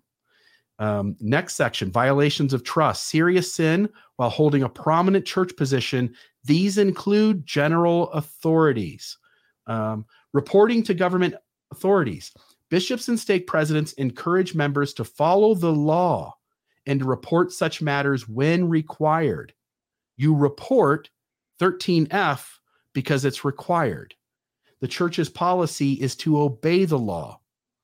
They're breaking all the sections of the handbook regarded to finances, trust, and predatory behavior, and no one's going to hold these guys accountable. Fraudulent acts. A membership council is required if an adult has a history, and I would think 2.5 decades, close to, would be that. Otherwise, I don't know what would make it fall into that inclusion. A membership council is required if an adult has a history of deliberately and repeatedly harming people financially and is a threat to others. This includes investment fraud in similar activities. A membership council is required. If the church is true and it literally believes the words that comes out of its mouth, if it literally believes its own handbook, the First Presidency has to receive a disciplinary council from the local stake presidents of those leaders. And the church should be made aware of that. And we should all know that such is taking place so as to create accountability. I think that if the church were true, all 3 members of the First Presidency should resign their positions effective immediately. And failing that, if the church is true, all the membership should vote opposed to sustaining the First Presidency in their positions. But again, they don't believe the church either, because it's a whole completely different system for the people at the top. If litigation is involved, priesthood leaders may decide to wait until the outcome is final. So here we are, the outcome's final. Now is the time. Fraudulent acts. The 10 Commandments teach thou shalt not steal or bear false witness. A membership council may be necessary for acts such as robbery, burglary, theft, embezzlement, perjury, and fraud. If the sin was repetitive, sure as hell in this case, it was repetitive. The First Presidency directed Ensign Peak to commit fraud over and over and over again. And they willingly agreed because it was their concern that the disclosure of these assets in the name of Ensign Peak would lead to negative consequences in light of the size of the church's portfolio. Exactly. Yeah. Okay. Next up, Joseph E. Worthing again, having received the Spirit of Christ and know good from evil, we should always choose the good. We need not be misled, even though fraud, deception, deceit, duplicity often seem to be acceptable in our world. Lying, stealing, and cheating are commonplace. Integrity, a firm adherence to the highest moral and ethical standards, is essential to the life of a true Latter-day Saint. Thank you, Joseph Wirthlin, for saying that the First Presidency, Presidents Nelson, Eyring, and Oakes are not true Latter-day Saints. And have no integrity. Yep. All right. Now we got page 4 and page 5. On page 4, senior leadership of the church approved the creation of the first LLC to file Forms 13F. Remember, that's the First Presidency. Yep. Members have this idea, RFM, that the apostles meet every Thursday in the Salt Lake Temple, and Jesus comes in the room and they're working out the doctrines of the kingdom. They're working out the spiritual things. In reality, we ought to understand, as shown by Mormon leaks and the videos they leaked years ago, that mostly what these meetings are is they're trying to get ahead of issues in society, trying to figure out their own angles to take advantage and manipulate them. And this would have been no different. These meetings would have been held where they planned out this, because let me say it this way. To carry out the scheme we're going into tonight, this would have taken a lot of strategy. This would have taken a lot of planning. This would have been years of adjusting and changing things and constantly revisiting. This couldn't be done in a 6-hour meeting. This couldn't be done in 2 weeks. This couldn't be done in 6 months.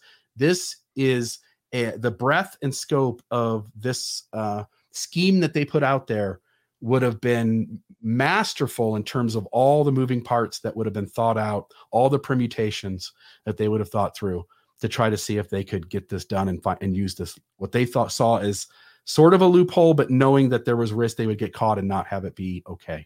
And it took a lot of deception.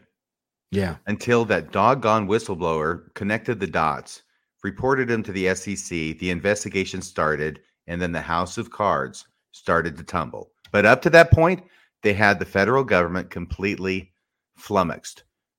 Yeah. They had no idea anything was going on. They bought into the idea that these 13 shell companies were real companies. They just didn't know. Yeah. No sacrament for a week for you. No soup for you. Number 10, the first LLC was assigned a location of Glendale, California, although it conducted no business at that site. Again, by dummy corporation, by shell corporation, a piece of property is purchased. Mail and telephone calls go there, but you got people in the building doing a job. Yep. But the money, while the story, and you'll see it in the reports, while the story is that the money gets transferred to them to do the investing, that's not real.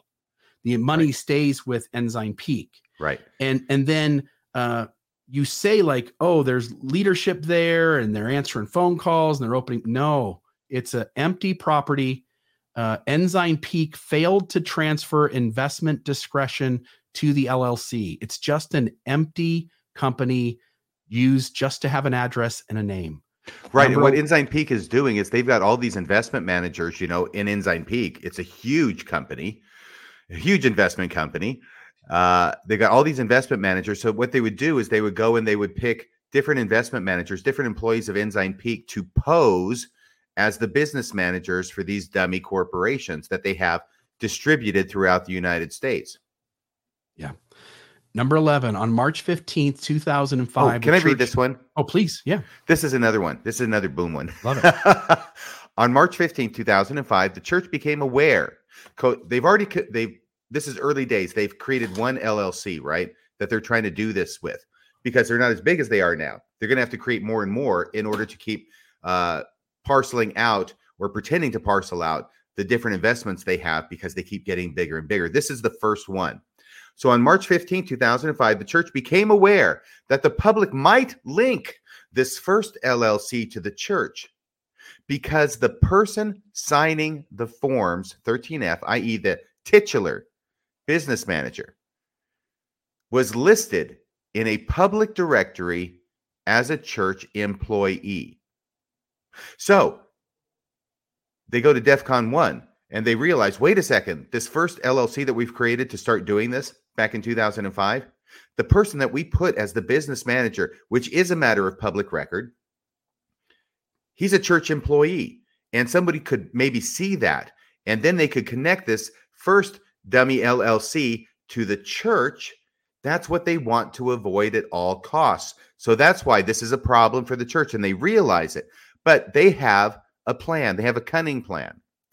To address this issue, on March 21st, 2005, so that's like, that's 6 days later. They got right on top of this one. 6 days later, on March 21st, 2005, the senior leadership of the church, who is that, Bill? That is the first presidency and the presiding bishopric. Yeah, let's just stick with the first presidency because it's always the first presidency. Nobody cares about the presiding bishopric. We all care about the first presidency, don't we, as TBMs? The senior leadership of the church, the first presidency, approved a new reporting entity to be created. This is a new dummy company, but create another new one with, quote, better care being taken to ensure that neither the street, that's people, that's you and me, people on the street, that neither the street nor the media could connect the new entity to Ensign Peak, period. And by the way, quote. They're quoting from something. Yes, Bill. Yes, I was going to say just that. By the fact that they're quoting from something, they're telling you, they're tipping their hat. This report is that quote comes from inside the church. Yeah, it comes from something, whether it's a memo, an email, a deposition. We can't tell, it's not sourced, but it is quoted that 6 days after they realized that this first new dummy LLC has a business manager who is listed as an employee of the church. Even that is too much information for the public to know because they might figure it out. Therefore, they have a meeting at which the first presidency, the senior leadership, approved a new reporting entity to be created with better care being taken to ensure, in other words, make sure that the people who are listed as the business managers, they don't show up on social media or anywhere else as a church employee. Yeah. Okay. That's paragraph 11. That's my second boom paragraph. Yeah. And keep doing that, by the way. Any of these you want, take them. I'm just trying. I don't want to be here till 10. So I'm trying to. No, you're doing great. Help us get through. So number 13, Ensign. This is later in 2011. Ensign Peak became concerned that its portfolio had become so large that the Form 13F filings it made using the name of the second LLC might attract unwanted attention, and sought the church's approval to form additional LLCs to file Forms 13F it says then they created the second LLC to start doing that. 14, after wait a obtaining second. Wait, I'm sorry. The church's senior leadership, once again, the first presidency, approved Ensign Peak's recommendation to clone the second LLC to create new Form 13F filers. So once again, the first presidency is approving the creation of new dummy companies in order to more distribute the amount of money that Ensign Peak is making. Yeah. Number 14, after obtaining church approval, Ensign Peak formed new clone LLCs for the purpose of filing Forms 13F.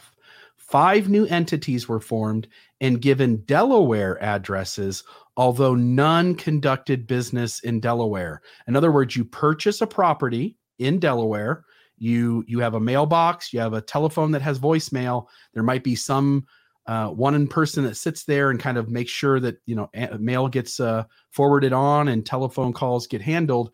But you'll even see in the telephone call situation that was minimal. But it's just an empty building. All the business is conducted out of Utah with Ensign Peak advisors. Number 15, in 2015, Ensign this Peak, is another boom one. Please. Can I do 15 and 16? By the way, Please. so you've got this first LLC, which they say, the business manager is a church employee. We've got to create another one. So there's one and there's 2, right? The second LLC. And the second LLC is the one they clone and make 5 new ones. In other words, 5 new LLCs that are just as dummy as that first one, which is actually the second one. So you got 2, then you got 5. So now you're up to 7. Eventually we'll get 6 more, which is where the total number of 13 comes from, if you care to keep track. Paragraph 15. In 2015, Ensign Peak became aware that a third party appeared to have connected the holdings of various LLCs back to Ensign Peak. In other words, drat. This is exactly what we've been working so hard to avoid. But somebody out there connected the dots. Yeah. Ensign Peak brought this issue to the attention of the church. The church. Yeah, they brought this to the attention of the church. Somebody is putting the dots together. They're figuring out that actually Ensign Peak owns all these. That's bad. The senior leadership of the church, i.e. the first presidency approved Ensign Peak's recommendation to, another quote, ready? So their response to this is not to stop what they're doing to say, hey, this is something maybe we shouldn't be involved in. We shouldn't have started it, but this is what we were worried about, and we need to start obeying the law and minding our P's and Q's, right? No, that's not what they do. Instead, they decide to double down. So the senior leadership, the first presidency of the church, approved Ensign Peak's recommendation to, here's the quote, gradually and carefully adapt Ensign Peak's corporate structure to strengthen the portfolio's confidentiality. It's not to gradually and carefully adapt Ensign Peak's corporate structure to comply with the law. It's to do that in order to strengthen the portfolio's confidentiality. So their response to somebody in 2015 putting these pieces together, their response is to go further underground and take steps gradually and carefully to make it even more secret and harder to connect those dots in the future. That's why I think that's a boom paragraph. I also think that paragraph 16, the next one, is a boom paragraph. If I can read that one too. Thank you. On November 6, 2015, same year, the senior leadership of the church, the first presidency, approved Ensign Peak's plan for the creation of additional clone LLCs to further prevent disclosure of the church's holdings managed by Ensign Peak. Ensign Peak formed 6 additional clone LLCs, bringing the total to 12. So 12 clones, plus the one that they're cloned after, is the 13. So that's their idea of making it harder to figure it out, is we'll create more dummy LLCs in order to hide this better. That's what the church did. That's what the first presidency approved in 2015. Gene, good one. Gene Judson says, send in the clones. Well, these are the clones we were looking for, but they're certainly not the clones the church wanted anybody else to know about. Right, right. All right. So now we are in number 17. Let me just get rid of what I've got there. Yes, this is under the heading. They're under different sections: structure and management of the clone LLCs. Yeah. Ensign Peak had authority over all the LLCs. Again, in the real world, if this kind of thing happens, what the church is pretending they're doing is they create this LLC. It's a separate company. It's got its own board of directors. It's got its own managers. It's doing its own business. The church then, through Ensign Peak, takes some of its investment money, gives it over to the LLC and says, manage our money for you. Manage our money for us.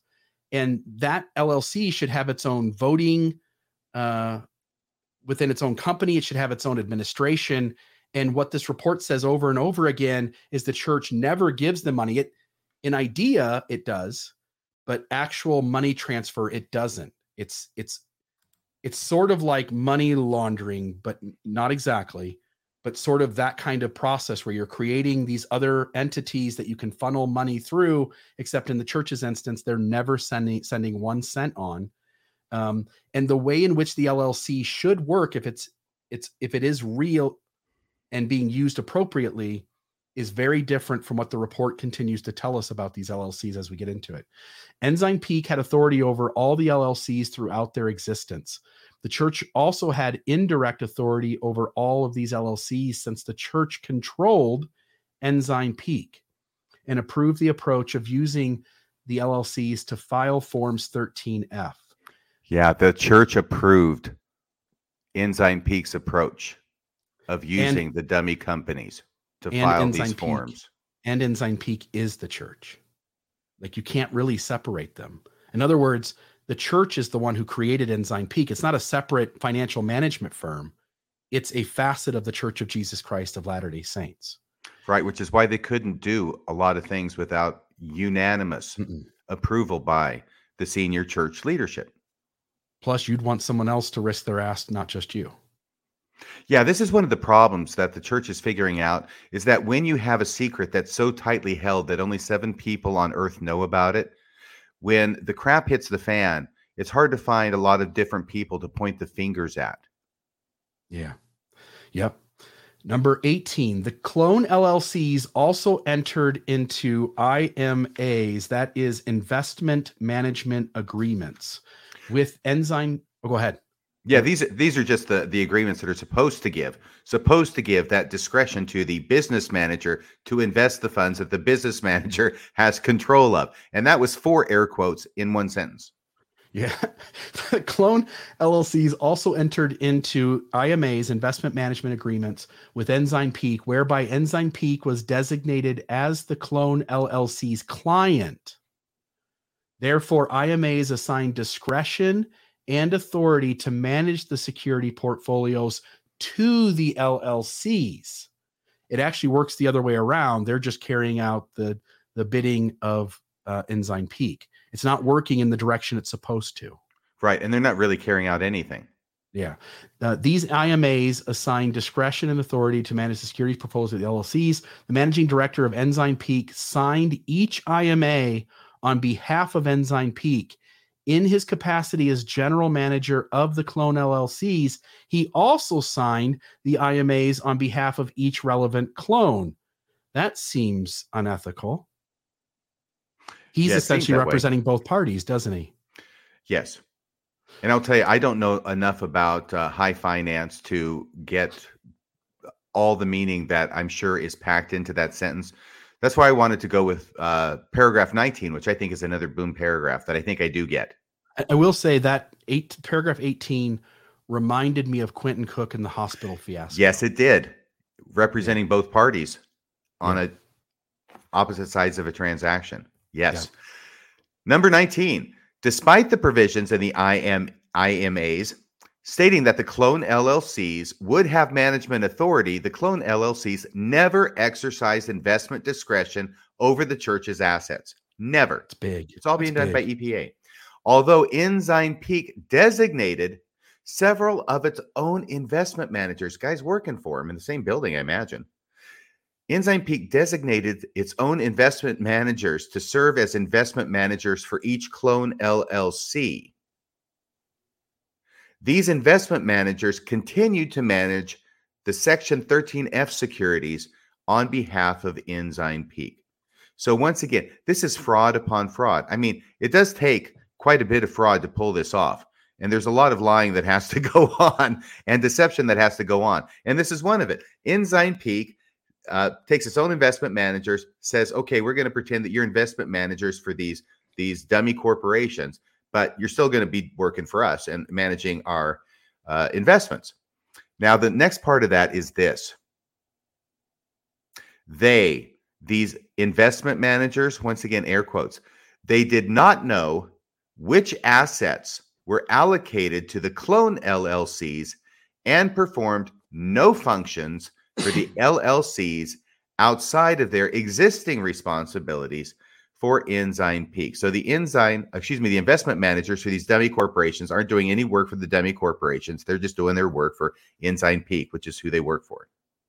Doesn't it seem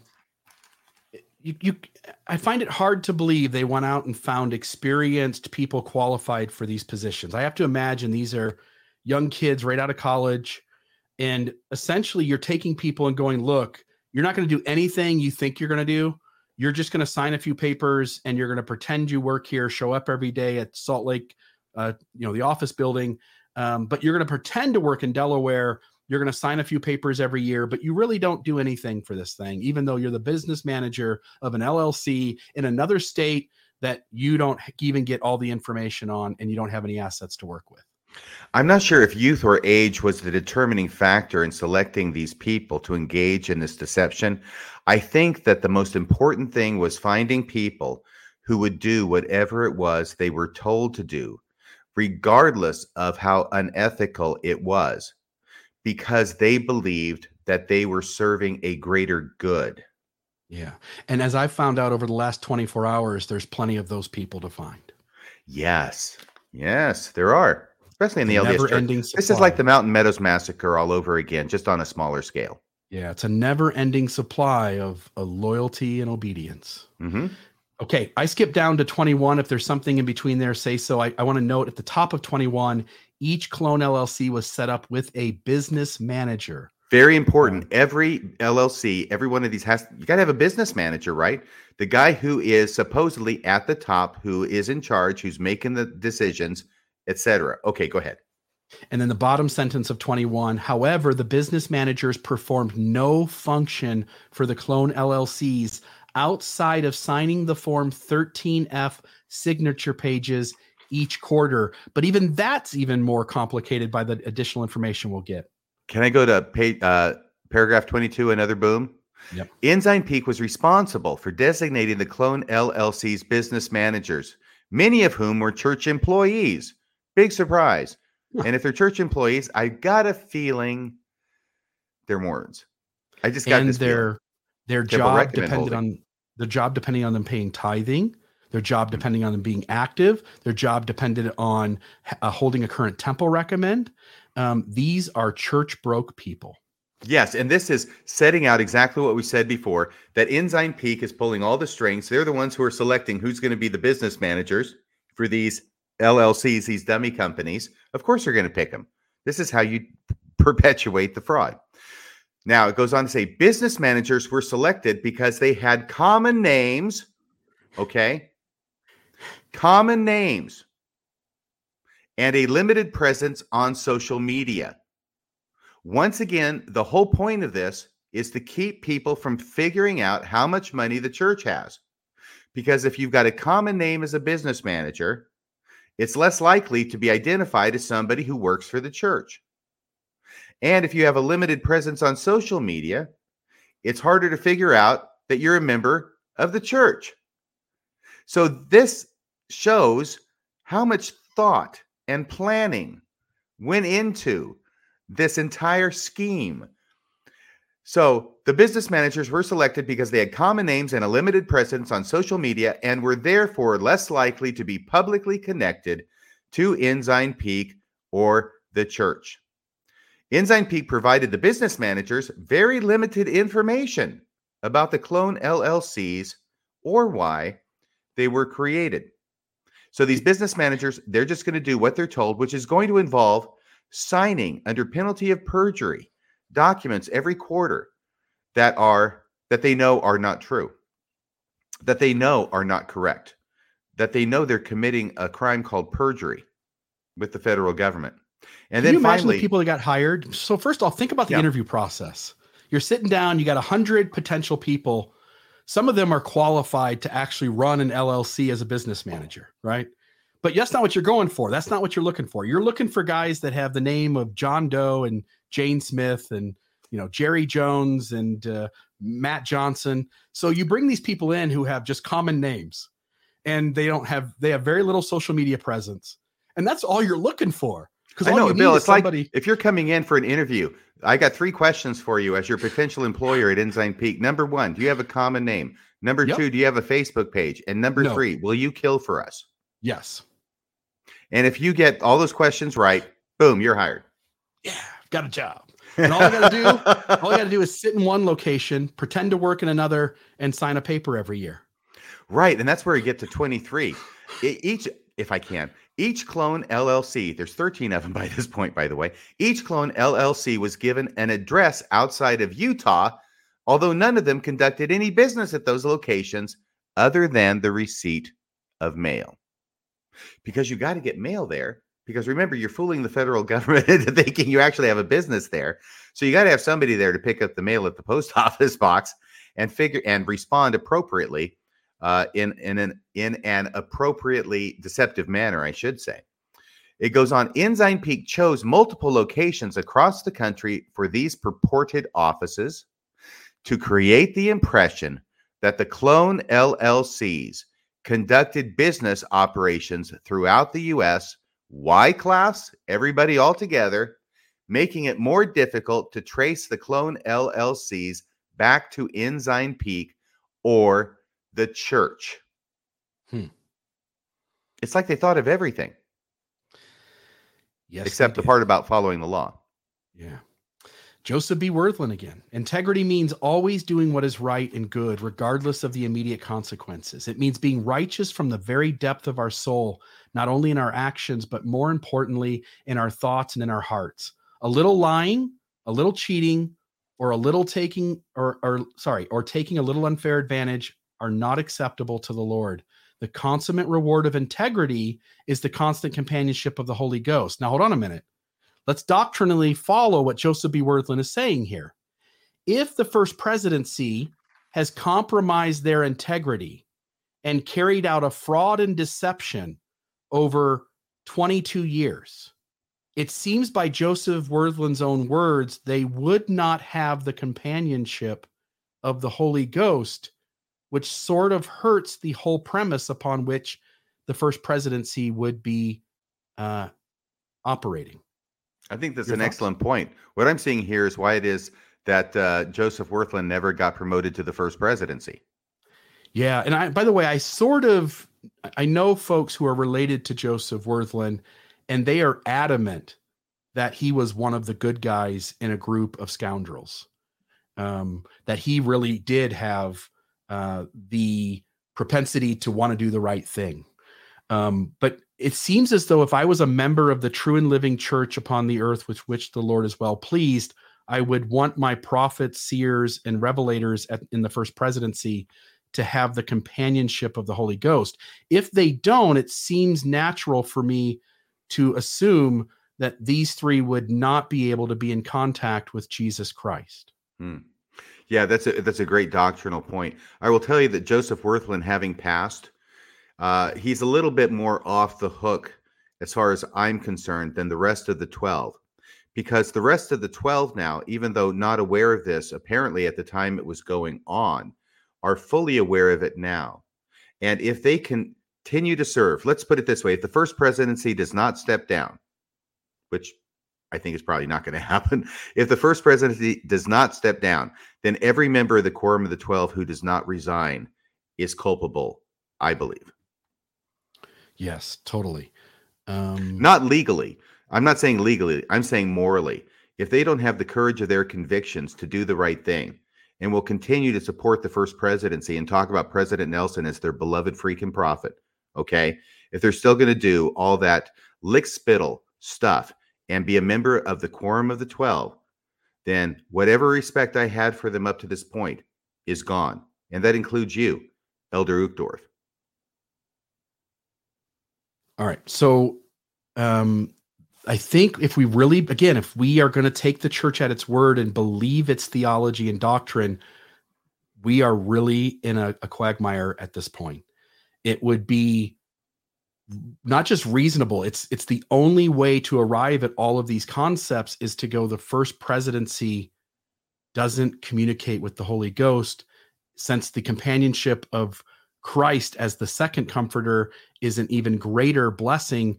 It is super safe to assume that they're not communicating with Jesus either. So you have essentially, since Gordon B. Hinckley, an admitted de facto First Presidency that is void of being in connection with the Holy Ghost and being able to communicate through revelation with Jesus Christ.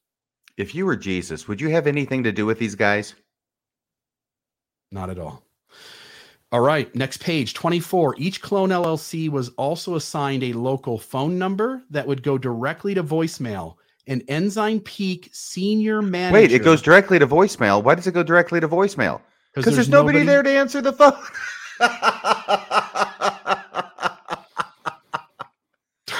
Sorry. No. Go ahead. Thank you. An Ensign Peak senior manager instructed a business manager of one of the clone LLCs to notify him of all voicemails from regulatory agencies to any of the clone LLCs, but to delete all others. In other words, doesn't matter what other phone call comes into that LLC, only the regulatory federal government agencies that are reaching out to the LLC have their voicemail passed on. All of the rest of them are deleted. Right. I mean, presumably you've got people who are aware of the existence of these LLCs, believe that they actually are what they represent themselves to be, look like they're doing pretty good in the stock market, and they're calling up to see if maybe you'll manage some of my money. Sorry, you don't get to talk to anybody. It goes to voicemail and then it gets deleted, because that's not the point of this LLC. No. Is to get business. The point of it is to deceive people. So the only messages that get passed on to senior management at the EPA are the ones from the federal regulatory government. What does it say here? Regulatory agencies, right? Well, yeah, we got to know about that, because we have to know what they're asking of the dummy corporations so that we can continue to deceive them. Yeah. This is starting to look like The Wolf of Wall Street. This is bad. I haven't seen that movie. Is that good? It's got I think it's really good. Leo DiCaprio. A group of nobodies create essentially a dummy company, fill up a warehouse, and then call a bunch of wealthy people to secure investments. And it's all a scam. It's none of it's real, and it's all pretend, and eventually it comes crashing down. Number 27, each Form 13F. I was going to say, is this one you were getting ready to? If you want to kind of, but I really want to do 28, so I'll let you do 27. Okay. Each Form 13F filled in the name of the clone LLC, misstated. Now, again, you don't get to assume they did it intentionally because they don't have that information, but misstated that the LLC had sole investment discretion for the securities listed, that there were no other managers for these securities, and that the clone LLC had sole voting discretion over these securities, even though the investment management agreement stated that Ensign Peak had delegated investment discretion. Ensign Peak continued to manage the entire portfolio at all times, maintained investment and voting discretion over all the securities listed in Forms 13F. In other words, you set up the LLCs. You, in reality, if you're doing it in a ethical way, you set up the LLCs. They're their own company. They have their own decision-making power. You give them your investment income, and they decide based on your recommendations, maybe, but they decide how to specifically invest your money and what to do with it. But in reality, Ensign Peak kept all the power, while in the documentation for the businesses, indicating that it was the LLCs that actually had the discretionary decision-making, and that wasn't true. Right. Because having independent discretion on investments and how they're done is what makes a business an independent business. Yeah. Okay, 28. Yay. Thank you. Each Form 13F was signed by the designated business manager, i.e., the person who worked for the EPA, who had a common name and not much presence on social media. So each Form 13F, remember the quarterly filings, was signed by the designated business manager. The signature page stated, so this is what's on the signature page for each of these. The institutional investment manager filing this report and the person by whom it is signed hereby represent that all information contained herein is true, correct, and complete. It's a very common thing. This is boilerplate on all of these. Of course, you're signing and certifying as the business manager that all the information you're filing with the federal government is true, correct, and complete. However, there's a however here. In paragraph 28, however, Ensign Peak provided the business managers with insufficient information about the clone LLCs or the securities assigned to them that would enable the business managers to make this representation. So each of these dummy business managers for the dummy companies don't even have the information. Of course they don't, because it's a dummy company, but they're laying it out step by step. They don't have the information to make these representations, but they're signing off on them anyway. These are real people who are signing off on real government documents under a real penalty of perjury. That stuff is true when they got no idea. They're just signing off on it because they're told to.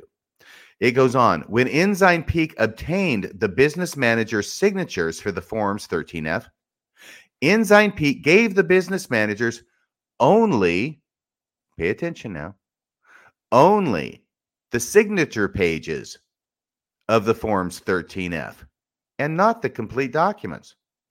So each of these Forms 13F, which is going to set forth all the securities that you have, that you're managing, the fair market value, blah, blah, blah.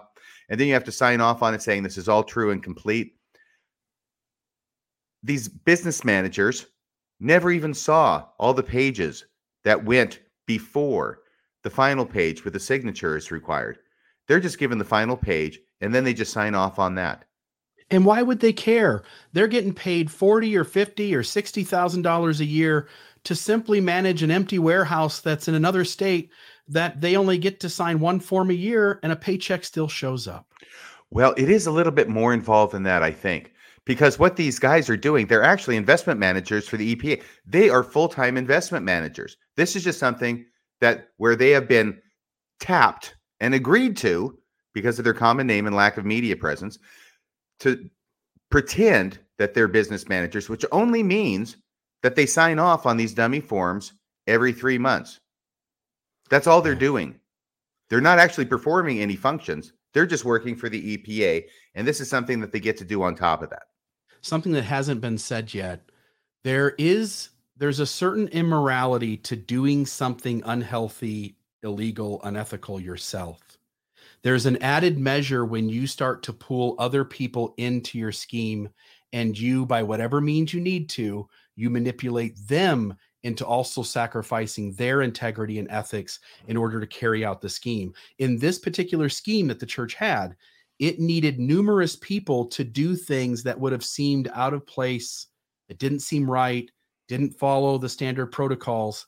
And the church intentionally looked for people and then mandated as part of their job that they compromise themselves to do things the way the church is doing them. And the way the church is doing them is illegal and unethical. Hey, Bill, I got a stack of documents that I need to file with the government, but I don't want to file it. I want you to file it, and I need you to sign this last signature page, but I'm not going to show you any of the other pages. I can't see the rest of it? Are you going to sign that? Yeah, no. Well, no. Obviously, you have too great a media presence. And my name's too recognized. Next. By the way, I have no idea what went on in those discussions and whether any other kind of pressure was put on these people. All we know is that they eventually agreed that they would do this, and they did it quite frequently. And from what we can tell, I don't know about their misgivings they may have had. I don't know. I don't really care. All I know is that they did it. I want to simply say that the church, as part of its as part of the job description for these positions, the church imposed that it needed to be done a certain way, and the way that it needed to be done was unethical and was not following the rules and regulations that needed to be followed. And once again, I want to underscore this point. The church went to an awful lot of effort to hide how much money it had. Yeah. And it really didn't need to. It didn't need to. Well, apparently it thought it did. And the reason it thought it did is because they were worried that people wouldn't continue to pay tithing if they knew how much money the church had. It's coming out how much money the church has. Members are stopping paying tithing as much as they did. So perhaps it was a concern that was justified. Yeah. Number 29, each form 13F also misstated that the business manager. Did we already do this one? Nope. No, I did 28. That was mine. Sorry, it sounded similar. Each form 13F also misstated that the business manager signed the form 13F from the address listed on the signature page. Delaware. In fact, all business managers were located in Salt Lake City. So they're signing the paper as if they're in Delaware, as if they're in California, but in reality, they're sitting in Salt Lake City at the church office building and signing away, or Ensign Peak, wherever that's located. Yeah, and if I can explain what I think this is, what this is this is the penalty of perjury language at the signature form. And in order for a declaration, is what we would call it here, but in order for that to be legally effective, it has to have the date that it's signed and the place where it's signed.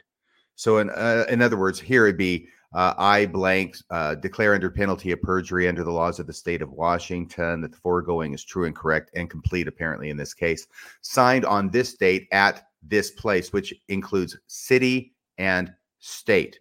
So you have to have the city and the state there in order for it to be legally effective. They're writing down the city and state where the dummy corporation was supposed to be established, but actually they are not signing it there. They're signing it in Salt Lake City, which is where this is all going on. So that part was also knowingly fraudulent. And because there's 13 of these, mm-hmm. That means there's 13 business managers. I find it hard to believe not one of those 13 felt somewhere inside them that what they were doing didn't quite seem kosher. That would be a stretch. But when you are being directed by God, you know, certain niceties like that have to go by the wayside. Yeah. For some people. Yeah. Okay. I'm going to skip down to 31. Essentially, this is the statement that throughout its history, at least once a year, Ensign Peak's managing director met with senior leadership of the church to discuss Ensign Peak's activities. The last sentence there, unanimous approval from the senior leadership of the church was required before Ensign Peak could deviate from the LLC structure and file forms 13F in Ensign Peak's own name. The church, every step of the way, gives its approval for every single move. Right. And you actually omitted one of the clauses in that was very important, I thought, Please. Which is throughout its history, at least once each year, Ensign Peak's managing director met with the senior leadership of the church, that's the first presidency, and the presiding bishop, Brick, to discuss Ensign Peak's activities, including, at times, the LLC structure. So they're making it clear that there were times when they discussed specifically this LLC structure, and then the rest of what you read about unanimous voting needed to occur in order for Ensign Peak to deviate from the LLC structure and file forms 13F in Ensign Peak's own name, which is what they should have been doing from the very beginning. Can I read 32? I love 32. Please. 32, and I think it's 35 are some of my favorites. 32, okay, because the church has internal audits. It's a huge corporation. You need periodic internal audits to make sure you're doing everything right and everybody's doing their job and nobody's siphoning off. There's all sorts of reasons that internal audits are performed. So they have an internal audit in 2014 that goes over not only everything else in Ensign Peak, but specifically does go over the LLC structure. And they have another internal audit 3 years later in 2017.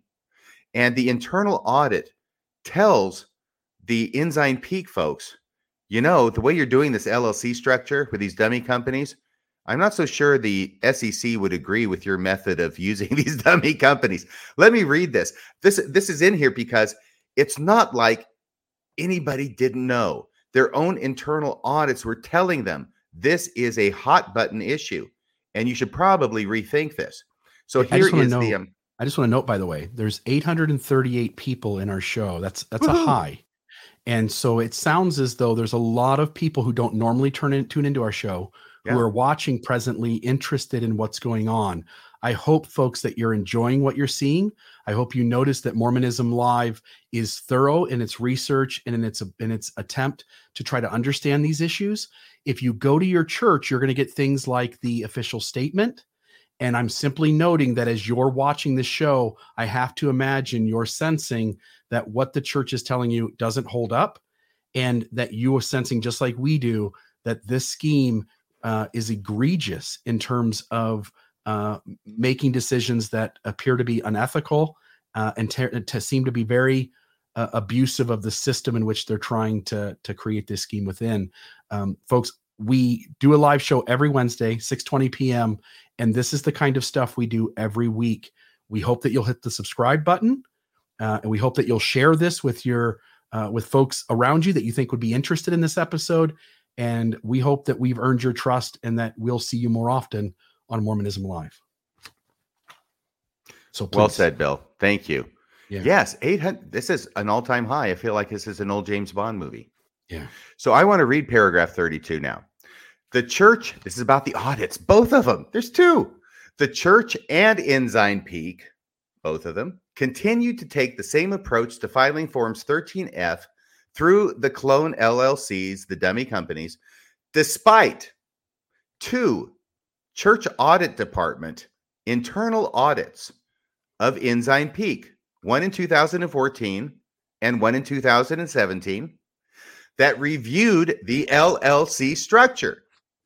In discussions with Ensign Peak senior management, although the church audit department did not recommend specific changes to the LLC structure,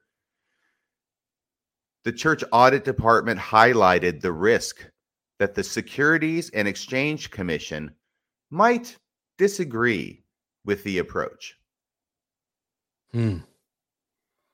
They were warned what could potentially come about, and the first presidency continued anyway.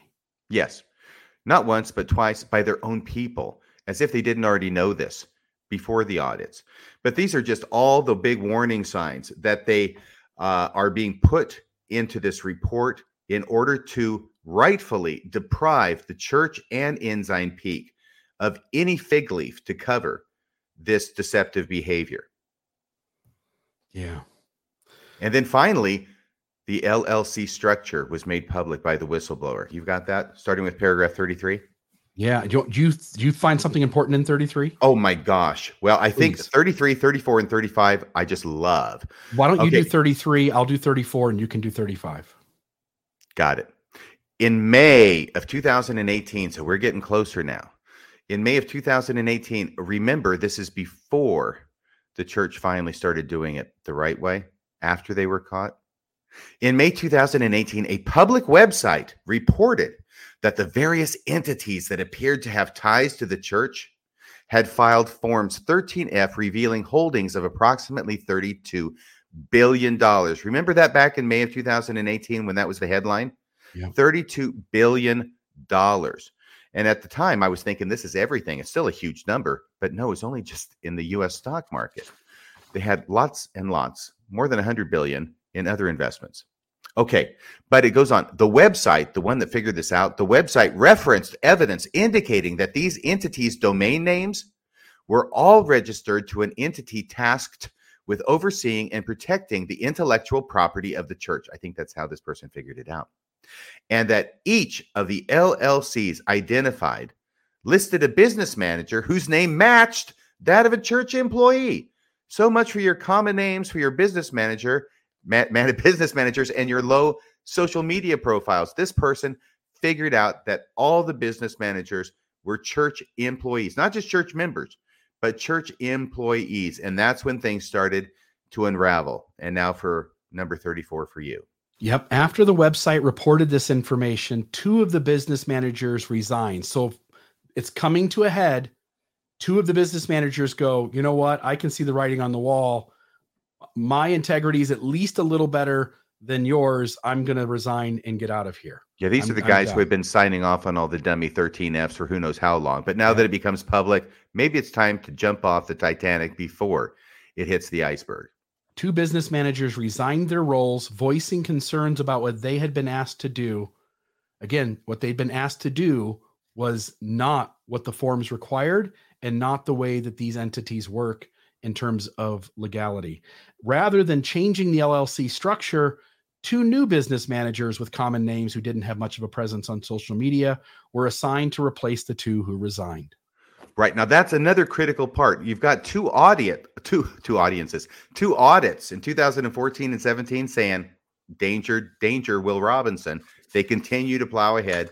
And now, after May 2018, when somebody figures out, hey, all these people are church employees, this is being done incorrectly, improperly, unethically. 2 of the business managers, 2 of these 13 business managers, they say they resigned their roles. And I'm not sure if that's just as business managers or completely out of EPA, but they resigned. They say, hey, we don't want anything more to do with this. And now, once again, the church and Ensign Peak, instead of saying, okay, I think this is a warning shot across the bow, I think we should start doing things right and legally. No. Once again, they double down for more, and they appoint 2 new business managers to take the positions of the other business managers who had just resigned. So they continue in spite of all the red lights that they're seeing. These guys are running red lights all the way down the highway, and they're not going to stop until they're forced to stop. So now we get to number 35, paragraph 35 on page 7. I love this one too. Ensign Peak continued to file Forms 13F. They continued to file Forms 13F through the clone LLCs until February 14th, 2020, which is almost 2 more years, and would be, I would think, around 7 more forms for each of the 13 dummy companies. So they continue to do this until Valentine's Day 2020, when Ensign Peak filed a consolidated, finally, Ensign Peak now does what it should have been doing all along and filing one report that accounts for all of its investments with the SEC. So finally, Valentine's Day 2020, just as COVID is breaking out all over the world, Ensign Peak now does what it should have done all along and files a consolidated Form 13F for the quarter ended December 31st, 2019, the prior quarter. So, and at that point, I'll just say, and at that point, the securities had increased in value from 32 billion, if that estimate was correct. But we know that as of the end of the year of 2019, Ensign Peak filed a consolidated Form 13F, which listed its value of its securities as approximately $37.8 billion. So we've also been told that they have 100 billion in the stock market. And is there any way to help? Do you understand where the other 70 or the other $65 billion is at, or maybe more? This is all, I think all this is guesswork, because once again, the church is always playing hide the ball with everything they're doing. All we can say for certain, I believe, is that this amount represents how much the church through EPA has invested in the United States stock market. There are obviously other stock markets around the world where I'm sure the church has investments, but those are not monitored by the United States SEC. They're monitored by other agencies, I would presume, in these other countries, and God only knows what the church has been doing over there to hide its assets. I don't know, but I expect that this could prompt additional investigations in other countries. I was just going to say that. I would suggest that any person watching or listening to us go over this, if you have any ability to, due to whoever you are or who you know, if you have any ability to do any sort of looking in on this, again, the assumption would be they would also like to conceal their investments everywhere else. which leads to the high possibility, I think, that they are playing the same sorts of games across national lines. You think so? What's Yeah. good for the goose is good for the gander. By the way, you don't have anything marked under violations. Mm-mm. Can I read this? Because 36 is important, but 37 is the most important from my point of view. 36 says, these are the violations that they're finding. As a result of the conduct described above, Ensign Peak violated Section 13F1 of the Exchange Act and Rule 13F1 thereunder by failing to file Forms 13F in Ensign Peak's name. Ensign Peak also violated Section 13F1 of the Exchange Act and Rule 13F through 1 thereunder by filing misstated Forms 13F in the names of LLCs created for the sole purpose of filing Forms 13F. So there's two violations. First off, Ensign Peak violated this by not filing these forms under Ensign Peak's name. And number two, Ensign Peak violated it by filing returns under these falsified returns under these dummy corporations. And when I say returns, I mean these 13F filings. So those are the two violations, but 37 is the pièce de résistance. As a result of the conduct described above, the church caused Ensign Peak's violations of Section 13F1 of the Exchange Act and Rule 13F through 1 thereunder. So in other words, it's not just Ensign Peak who's acting badly. Paragraph 37 says that the church violated these provisions as well, which of course has to be stated, not only because it's the correct understanding of the findings of fact pursuant to this order, but also as a basis for fining the church $1 million in addition to the $4 million from the SEC. Maven, you're on, and I think it's to give us good news about the presence of a special and unexpected guest. Yes, I was able to reach out to somebody mainly to correct what I said earlier, but I think they have a bit more to share besides also doing that. But yeah, we have Mark Pugsley in the studio. I'm going to go ahead and bring him on and I will drop off. I think Mark is ready. Can you give me a thumbs up, Mark? Okay, we are good. All right. Well, this is great to have. Yeah. Mr. Mark Pugsley here. It's Wednesday, so what better day to have Pugsley on?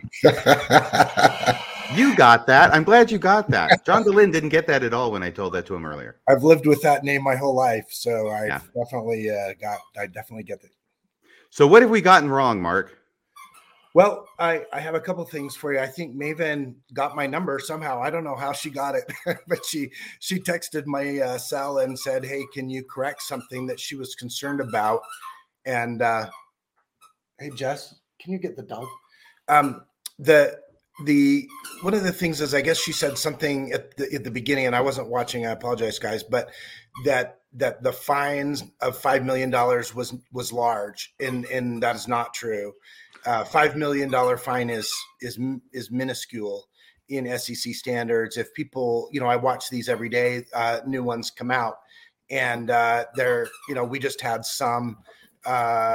We just had one come out against all the large brokerage firms. Sorry, my dog wants to play with me, so that's what you hear in the background. But Morgan Stanley just got fined $500 million for letting its employees use text messaging. So that'll give you some idea of kind of what these big brokerage firms will get fined for violations. This is a really small fine, and I think there's a number of reasons for it. One of them is that, it's Mitt Romney and Mike Lee and all of the very powerful folks in Washington who have some leverage over the SEC would not be super thrilled if their church got fined some massive, $5 billion fine. That's just not going to fly. The SEC, just like every other agency, has to deal with politics. And so I think it's very unusual, though, that a church gets any fine by the SEC. That's hugely unusual. So that's a big deal, I think. The other thing I was just going to say is that what you guys just went through in really fantastic detail is the punishment. That's my personal view, is that the bad press that the church is getting from this really brutal and unusual order that you guys just went through line by line, that's unprecedented. You don't often see these settlements that detailed. And so that I think is part of it, is because they just laid it out. They just laid out all the details, which is in all the SEC cases that I have settled before. That's highly unusual. The other point that I've made, I think, with John Dehlin the other day, is that this is a negotiated document. The lawyers from the SEC had a view of that document. If you look at the beginning, it shows that they consented to that document and they knew what was in it when they signed the settlement and agreed that those facts were accurate, including the critical fact at the beginning that this money came from excess tithing. That's a critical thing that they keep saying, Ensign Peak isn't tithing money. Well, of course it is. It is absolutely tithing money. And they have now admitted publicly in a document that that's the case. But I have and I can answer some more questions, but I have a scoop for you. I don't know if you're down for that, but I'm totally down for a scoop, Mark. Okay. All right. So this is kind of cool. You guys know that these 13 Fs are public information, right? You can read these 13 Fs. They're out there. Okay. Right. The other thing that we know, because the 90-page report that David Nelson and his lawyers just filed with the Senate Finance Committee was released through a website called Religion Unplugged. And I have read that document. In that document, and anyone can find it out there, you can just Google it. In that document are the names of the 12 fake LLCs that you guys were just talking about, right? So some enterprising person that sent me an email, and I'm not going to tell you who it was, sent me an email today. They did a little research. And what they did is they looked at all those 13 Fs that had been filed year after year in those fake entities, right? And looked at who signed them. Who signed them? Wouldn't it be great to know the names of the actual church employees, the flunkies who got tasked with signing these under penalty of perjury without knowing what the hell was in them? I mean, wouldn't that be kind of cool? Well, guess what? We know who they are. And I'm not going to tell you all their names. Someone can, if they feel like it, can do a little research, but I do know the two names, and this is public information. I'm not doxing these people. I'm not telling you anything that's not in the public record. The two names of the people that resigned in protest in 2018 were Troy Nielsen and Cole Lundquist. Those are two folks, and I can even tell you who replaced them. They were replaced. Troy Nielsen was replaced by a guy named Brett Yadon, Yadon, which, by the way, is not a very common name, which is kind of funny. And Cole Lindquist was replaced by another flunky named Kerry Woolsey.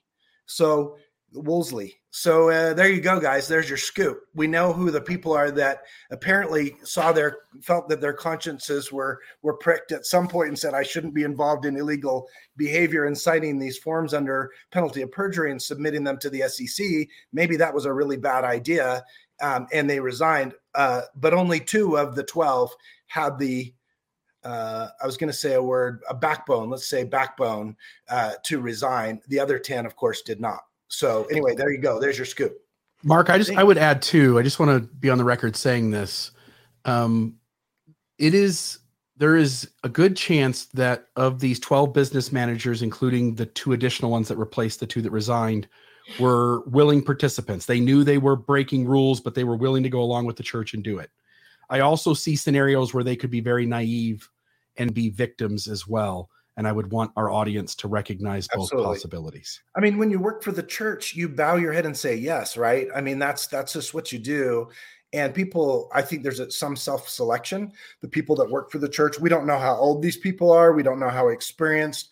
I think, RFM, you made a point that they were probably young people that didn't know any better. We don't know that. But that could be the case. I just don't know. No, that was Bill. There was Bill that said that. Okay. Well, anyway, either way, let's hope that they didn't know what they were doing, because if anyone, had any experience with the law, they would have had real reservations from signing a document under penalty of perjury involving billions and billions of dollars and submitting it to the federal government under penalty of perjury. I mean, it's nuts. Why would you do that without at least knowing what was in it?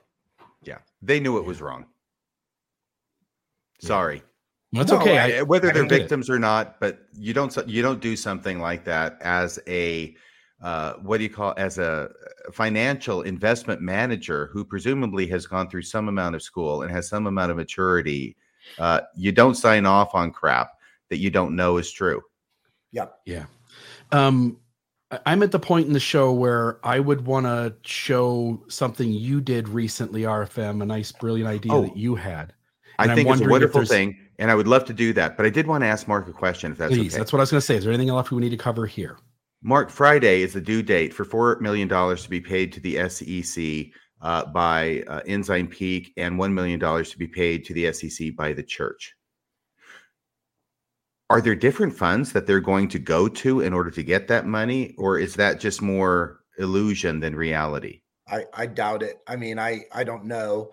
The church is so awash with cash that they could take it from anywhere. You know, I mean, I really have no idea. Technically, it should come from the church's funds, but I think they said in their press release that they're not using tithing money to pay these funds. But that's kind of silly, because they also said they didn't use tithing money to build the mall. Right. And of course they did. They used the earnings on the tithing money to build the mall. So that's just highly disingenuous. And I don't believe anything they say. I mean, when they say here that, you know, no tithing money is being used to pay these fines. I mean, how do you even decide where that money comes from? It's ridiculous. And Mark, can you tell our audience, I think you might've mentioned this before, but now, as of at least Friday, what are the 3 known disbursements that have ever been made from the Ensign Peak Advisors Investment Fund? Well, there's 2 really that the one is to bail out Beneficial Life Insurance Company. There's one. And it had gone insolvent because of bad financial management. Right. And the other one is that they spent $1.4 billion to build part of the mall. And I don't know if that's the full cost, but they did contribute to the mall. Is there one I'm missing? Yeah. A $4 million fine to the SEC. There you go. Yeah. And one of the things that's important about that is that I feel like the analogy I said the other day is, you know, these monies are commingled. The Ensign Peak doesn't just manage money for the church. It also manages the endowment for BYU. And it also manages a company called Deseret Trust Company, which is where people who have want to leave money to the church in some sort of living will, they'll do it. I hope I'm remembering that name right. It's Deseret Trust Company. So they also manage other large funds of money for other companies. And one of the things they agreed in here is that they don't manage anyone else's money, but they kind of do. I mean, BYU is a separate entity and they manage their endowment, is my understanding. So. Okay, great. So Mark, what is your basic understanding of the egregiousness or lack thereof of this entire LLC scheme that the church has been engaged in for about 20 years? So most of my experiences in fraud, I specialize in securities fraud, business fraud, and Ponzi schemes. Most of the SEC settlements that I've negotiated over the last 29 years, they look similar to this, but they usually have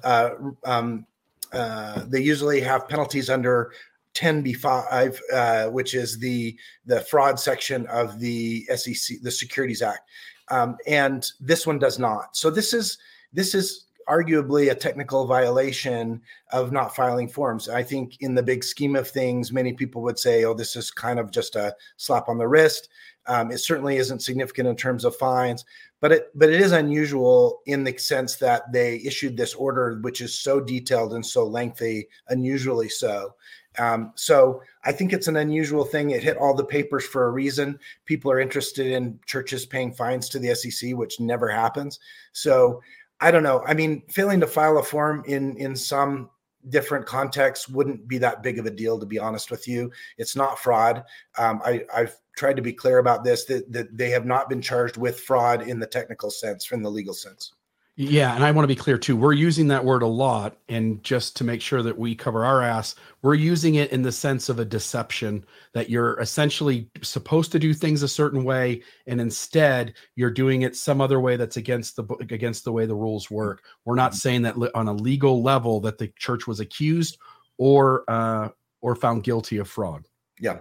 One other quick anecdote that if you may or may not know this anecdote, it appeared in David Nielsen's submission, which was later leaked by his brother, is a story of Boyd. By the way, Mark, Yeah. was there any connection between that Troy Nielsen that you mentioned who resigned, one of the two? No Okay. connection. I'm sorry. Go ahead. Just a common Mormon name. Right. No, they're not. I know that for a fact.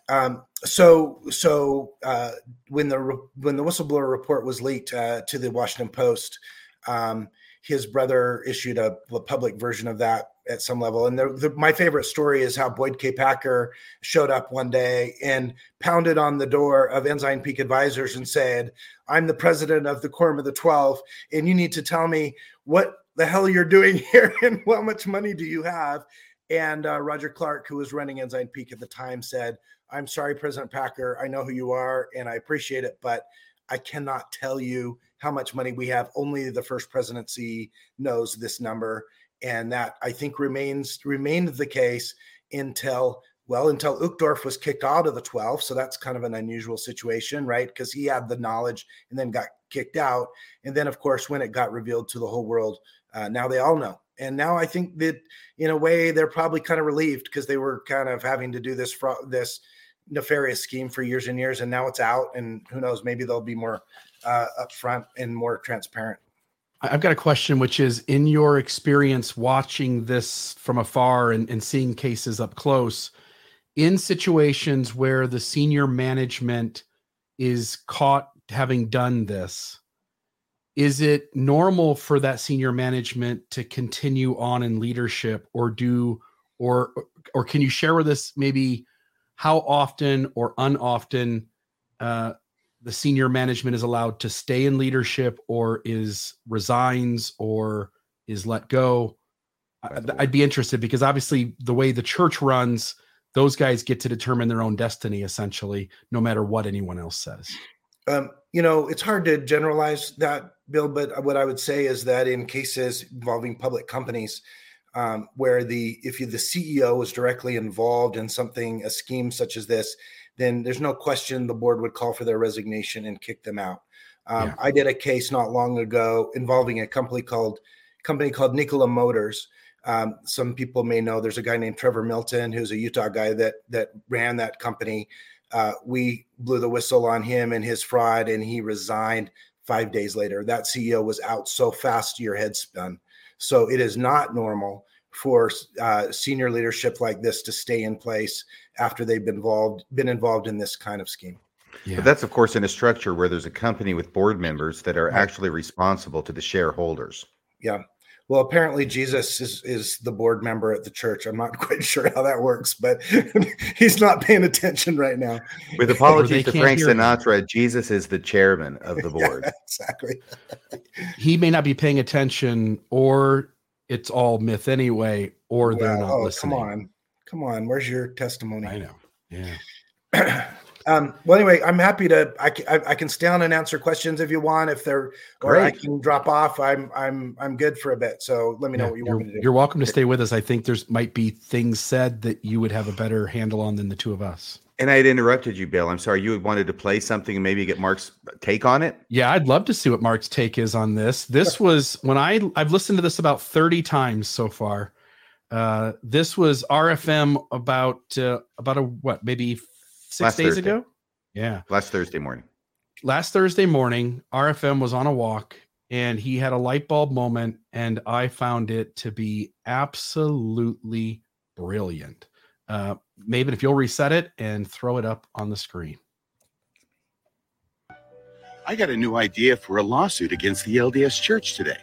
You know, a lot of lawsuits have been filed in recent years wanting tithing money back on the basis that the church has misrepresented its religious beliefs to its members. Those lawsuits have typically gone nowhere because they've gotten bogged down in the protections provided by the First Amendment. But this week, the landscape has completely changed. This week, the church has, number one, admitted that it intentionally broke the law in order to conceal from its members the fact that it had $32 billion in the U.S. stock market. Number two, the church has also admitted through its representatives that one of the reasons for doing that was because they were worried that if the members knew how much money the church had, the members would not pay tithing. So what if a lawsuit were filed by one or more members of the church claiming that if they had known that the LDS Church had $32 billion in the U.S. stock market, they wouldn't have paid tithing? and that because of that reason, the church owes them their tithing back during the period that the church was engaged in the self-admitted fraud. That would be an interesting lawsuit. No First Amendment there, just straight up corporate damages for fraud. Interesting idea, huh? Cue evil laughter.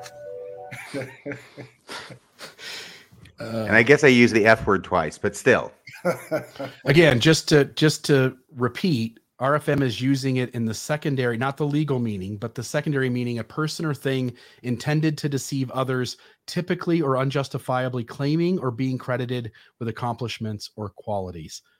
So anyway, there's that. Your thoughts is, do you think there is any room at this point for one or more Latter-day Saints or ex-Latter-day Saints who paid tithing between those years to take a legal action and notify essentially the church that had it known, because the church has already admitted it thinks that if people had known, they wouldn't have given tithing. If on the other side of that coin, members acknowledge that if they had known, they would not have paid tithing and enter a legal action to get that back. Your thoughts on the feasibility of that? Well, RFM can be lead counsel, I guess, if he wants to do that. I always, I live in Utah. I live in Salt Lake City. I practice in front of the bench, the judges here, and I just am very pessimistic about the success of any lawsuit in Utah. James Huntsman, who's a friend of mine, filed his lawsuit in California. His was based on doctrinal issues, and the real key defense in that case was that tithes are given voluntarily, not with conditions. They're not. You can't put conditions on tithing. I don't think the church would even allow it. It would even accept it. So, and of course, there's the language on the bottom of the tithing slip that says, this is our money to do with what we want. So, I don't know. I mean, I let me say this. I think it's inevitable that someone's going to do that. I hope that they find very good, competent, well-established counsel, and I hope that they file it outside of Utah. That's my thought. I'm thinking Glendale. Yeah, sure. California or Delaware, huh?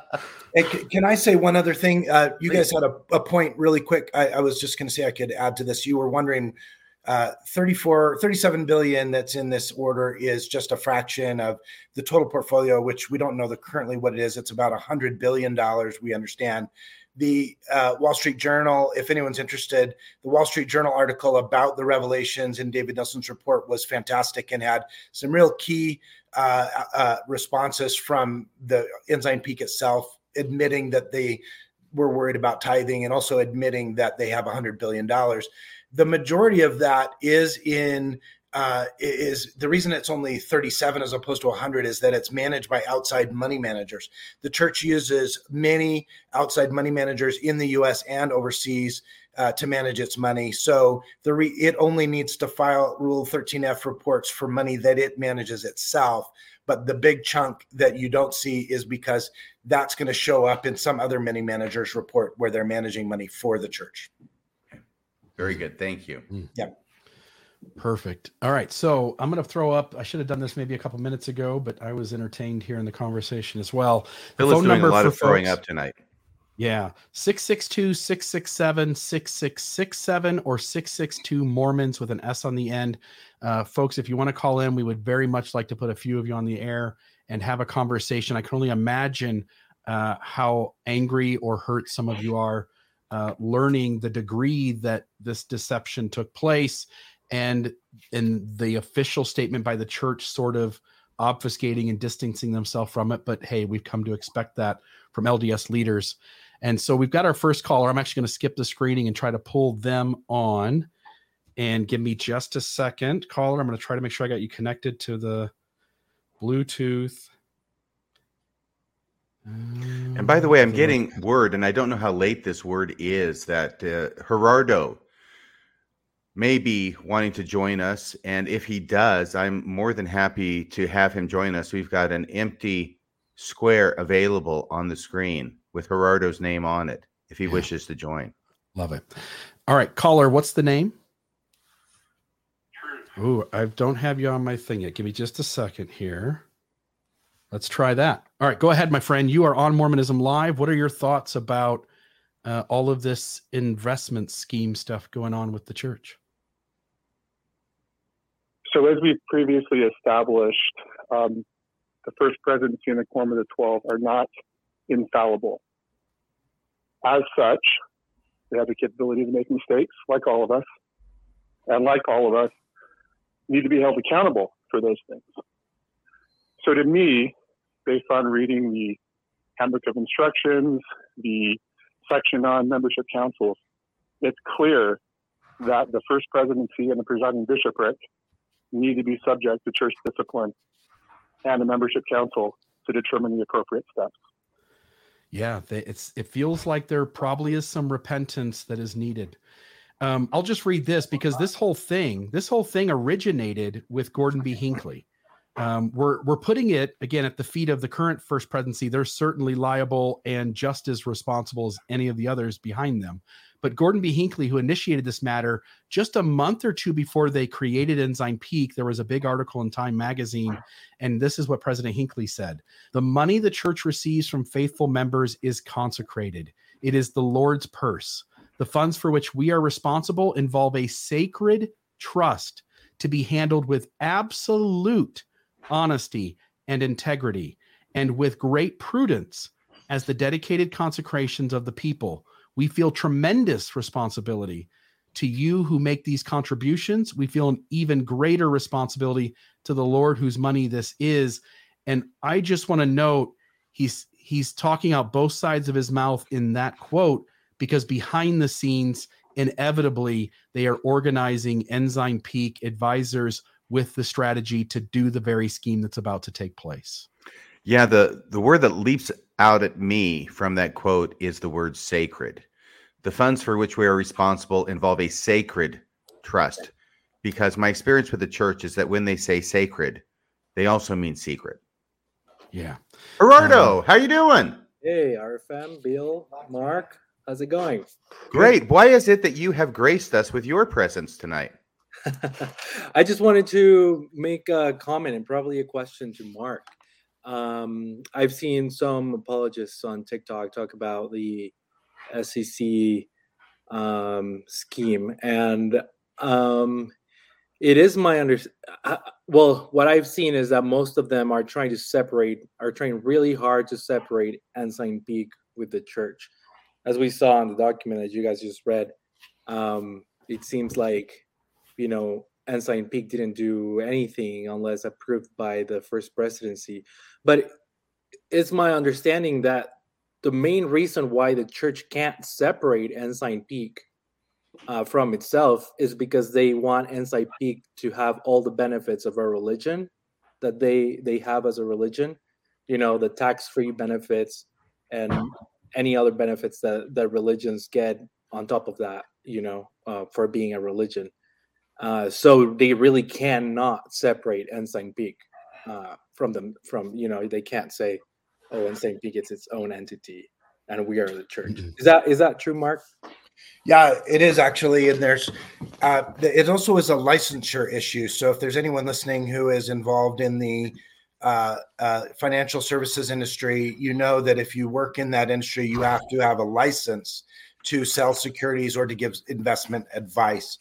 And however, there's an exemption for folks that are just managing money internally for like a church or a nonprofit, and that's the exemption that they're seeking for. So the Ensign Peak, if they were licensed and registered as investment advisors, would have to file all sorts of disclosures and be subject to audits and everything from the SEC, and they do not want that.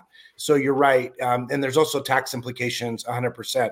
The church has said that they're all charitable, but none of this money is used for charity. And to me that, if there's one takeaway from this story that I hope even active members take, it's that the church does nothing with this money that's charitable. They just hoard it like, Gollum or something. I mean, it's or what's the name of the dragon in Lord of the Rings? Yeah, there we go.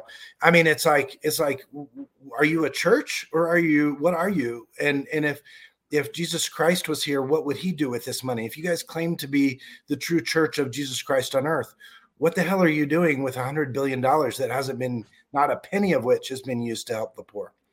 No, and I was going to say that, let me think. What was the first thing I was going to say about that? That's why I wanted to go over with you and rehearse the 3 disbursements that EPA has made during the entire existence. Is one to bail out a private or for-profit entity, Beneficial Life. Another one was to bail out a for-profit entity, being the City Creek Mall. And the third one was to pay this $4 million fine to the SEC for violating the law. Yep. The other thing I was going to say is that whole thing about the licensure issue that you mentioned, Mark, I did note was in the order from the SEC. It's on page 2 under respondents, paragraph 2, Ensign Peak, where it says Ensign Peak's managing director is appointed by the church's first presidency and reports to the senior leadership of the church. Then Ensign Peak is exempt from registration as an investment advisor with the commission, which exempts investment advisors. It gives a long section in reference. It exempts investment advisors that are charitable organizations that also solely advise other charitable organizations. So Ensign Peak is registered as a charitable organization, and part of that is that it solely advises other charitable organizations, which means the LDS Church. So I don't know how on earth you can call Ensign Peak a charitable organization which has done nothing for charity, but I guess that's on the paperwork, along with all the dummy 13F filings signed by people who are not real business managers. Just so you know, there are 2 aspects to this whistleblower case, and I represent whistleblowers. That's the biggest part of my practice now. I do not represent David Nelson for due to conflict reasons, but the issue here is that he filed 2 whistleblower complaints, one with the SEC, but the bigger one, so everyone knows, is still out there, and it's with the IRS, and raising these exact issues. Yeah, right. And so the IRS may have longer teeth. It remains to be seen. Yeah, we'll have to see, and there may or may not be some kind of, I don't know, class action that's looming on the horizon. And let's work in a phone call, because I think we've got Kobe Reddick maybe on the phone. So let me check here. Oh, Gerardo. Yeah, Gerardo. Thank you so much for coming on. You leaving us now? Yes. Okay. Good night to you. Yeah. Good night. Thank you, my friend. All right. Is this Kobe? Hello? Are you talking to me? Oh, yeah. Sorry. You're on the line. It is not. It said to me. It said Reddick, and I was making an assumption, but who do I have on the phone? This is Heather Reddick. Heather Reddick, how are you? And howdy, y'all. Excellent. What do you have for us tonight on Mormonism Live? Good, thank you. What do you think? Well, I do have a couple questions, but also, like, I've been thinking about this all, the last week since this came out, and I just have to say it's been emotional for me. Yeah, me too. I think somebody put up there, I wonder if somebody put up there if Peter Uchtdorf is crying. Well, I've literally shed some tears here, mostly just because, I consider like what Mark mentioned, nothing charitable done with this money. It's a huge amount of money. There's a great deal of suffering in the world. And that, even just a small portion of that money could have gone a long way to relieve a lot of human suffering in this world. So that's kind of where my head has been thinking these last couple of days. As we've been talking, I've just been kind of thinking like, okay, what does this mean now? Like, what happens next? What does this mean for the church, for going forward and the first presidency? Will they be held accountable? Will they actually change, or will it just continue business as normal, or what? I know that, Mark mentioned there's still that IRS thing pending, and maybe we'll find out, years from now what happens with all of that. But, I wonder, the tax exempt status, is that gonna stay? And maybe this is my question for Mark, if is that something that the IRS findings will resolve? Like, how does the church keep its tax exempt status, and can that be taken away with any of this? Do you want me to continue or let you guys talk about it, or? No, I think that's a great question. I'd love to hear Mark's answer. Well, I'm many things, and a tax expert is not one of them. And my wife would tell me that I'm many things that I'm not a lot of the things I think I am. But I will say this, that there's a study out there that said it would take this, and I really agree with your comment. There's a study out there that says that it would only take $4 billion to eradicate hunger in the world. Now, I don't know where the hell that comes from, but that's pretty, if that's true, you know, what better way to fix all the PR damage that this order has wrought than to start spending this money to help others and to help people and do Christ-like service throughout the world? How about hiring janitors for the church, the ward buildings? How about sending missionaries, paying for missionaries to go on missions instead of making the families pay?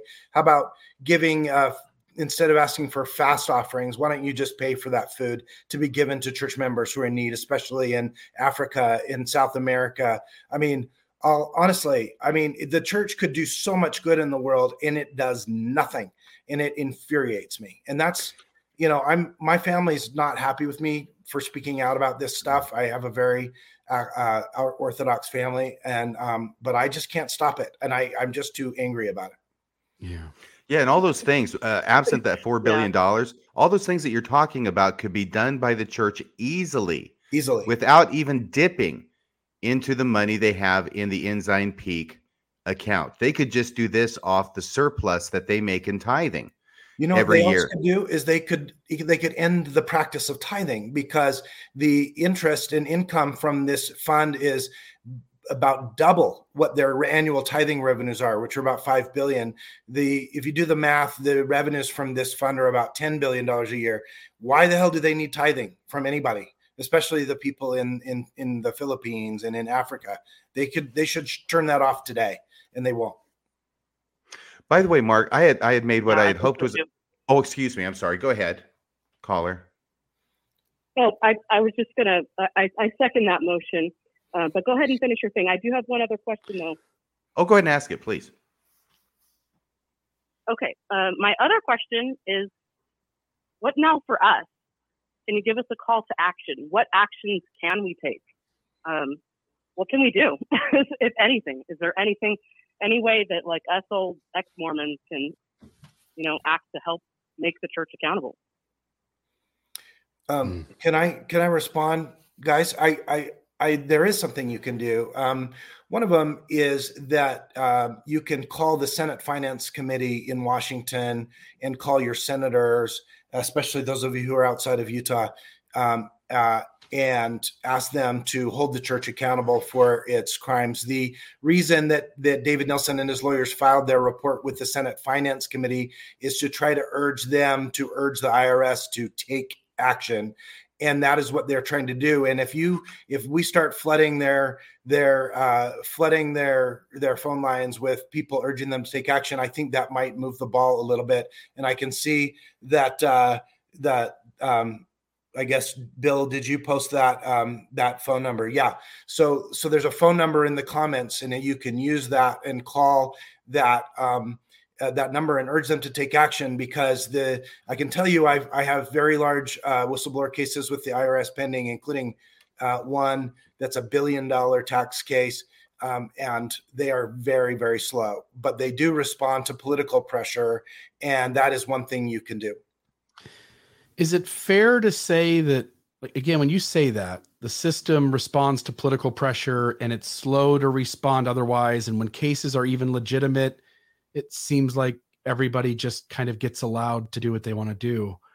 I don't want to put you on the spot, but it feels to me as though it's a piece of a larger broken system. It is. And I can give you an example. Let me tell you just real quick. The case I have pending before the IRS is involving the Washakie Renewable Energy Plant in northern Utah that was run by the Kingston Polygamist Group here in Salt Lake City. It's one of the largest tax fraud schemes in the history of the United States. The perpetrators of that have been in prison for 2 years, and the IRS still hasn't finished its investigation and hasn't done anything to reward the whistleblowers who've been waiting over 9 years for action in that case. So let me just tell you, the federal government is not fast. The IRS is very understaffed and not fast. And it's a very frustrating thing to do the work I do. There's reason not many lawyers choose to be so stupid as to be a whistleblower lawyer. It's maddeningly slow.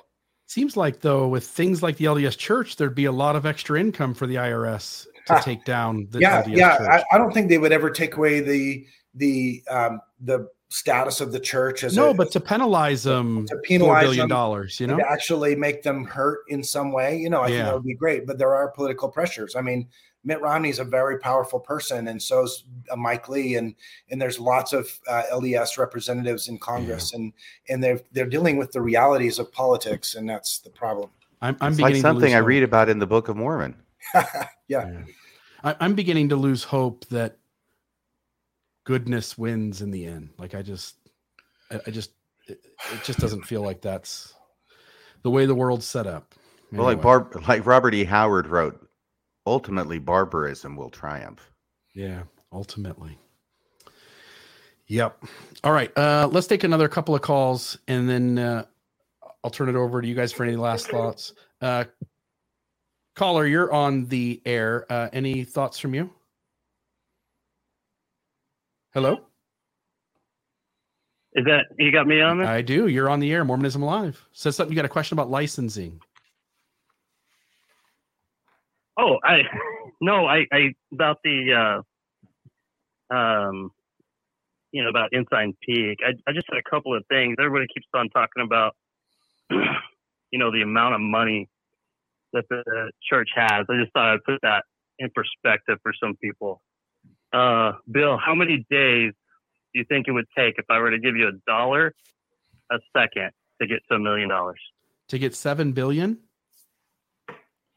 It would get to $1 million. To get to $1 million. I have no idea.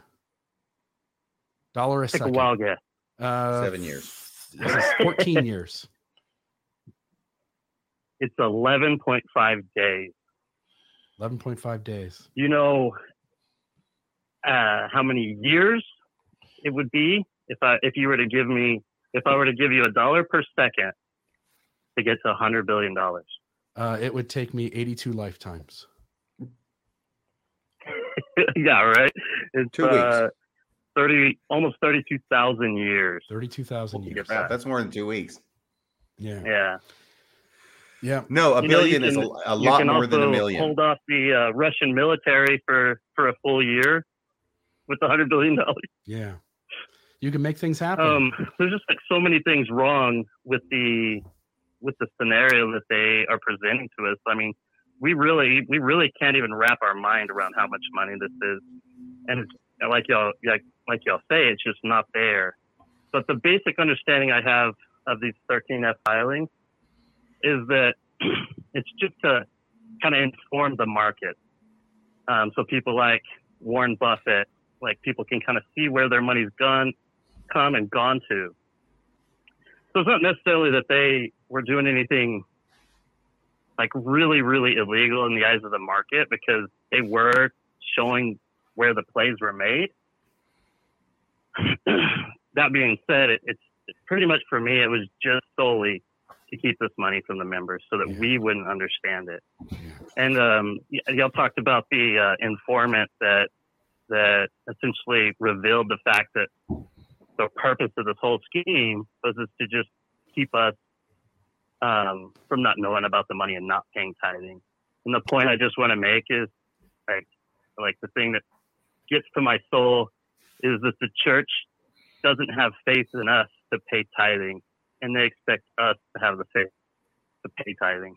Yeah. And I was thinking about our friends, always talking about miracles, and Bednard's famous quote of faith not to be healed. Faith to not be healed. Yeah. I was like, man, this has got to be the best general conference talk for Bednard next go around to, do you have the faith to not pay tithing? We are just seeing like such an idiotic scenario here, and they just want to like blow it over us like we don't even matter. And the guy that's on right now, I'm sorry I missed your name. But what is the final? Whenever they made their public statement, what was the final words that they said? Yeah, move on. Basically, this matter is closed. Nothing to see here. The case is Sullivan. No, we consider this matter closed. Yes, that's right. Damn it. But wait, we forgot the apology. Regret mistakes made. We regret mistakes made. Yes, by somebody, lawyers not us. who misadvised us on how we were supposed to keep our members in the dark. Yeah. It's so funny because what they're saying is for you guys. We're blaming the lawyers for keeping the money hidden that we told the lawyers to keep hidden. Yeah. So I have one last question. Like, and the act church is what? Say that again. You broke up a little bit there. Like the actual name of our church isn't it not the Corporation of the Church of Jesus Christ of Latter-day Saints, or the President of the Church of Jesus Christ of Latter-day Saints? Well, the name of the church is, I think, the Church of Jesus Christ of Latter-day Saints, and it's certainly incorporated. Okay. They just recently merged two of them. Sure. 1 second here. So they just merged. They had two corporations. They merged them. Right. And now I'm sitting here wondering if the merging somehow made all of this run smoother. Well, I think it took the presiding bishopric out of it and put everything just under the president of the church. Which would consolidate all of the LLCs as the LLCs are being consolidated back to the Ensign Peak. So does that make Nelson one of the top 10 richest people in the world? Yeah. Well, like I said, he has really nice ties. That's terrifying. Yeah. Thank you, caller. And then, can I say one last thing? Sure, please. There was one play that the church made after they started actually filing underneath SEC, and I think this is to me, this is the heart of this whole scheme, is that, the investments that they make might go completely against what people in the church believe. There was a lot of anti-vaxxers in the church. If the church was donating money to Pfizer, that would cause conflict of interest with the members. But they invested $900K into GameStop, and that whole scheme was going, and took away, I think it's 900%. So $900K went to $8.6 million. And the people at Ensign Peak, they recognized it was like a retail investor opportunity that brought a lot of people in that didn't know what they were doing. And to me, because of their skill, they're obviously very skilled investors. They literally walked away, with mom and pop investors' money.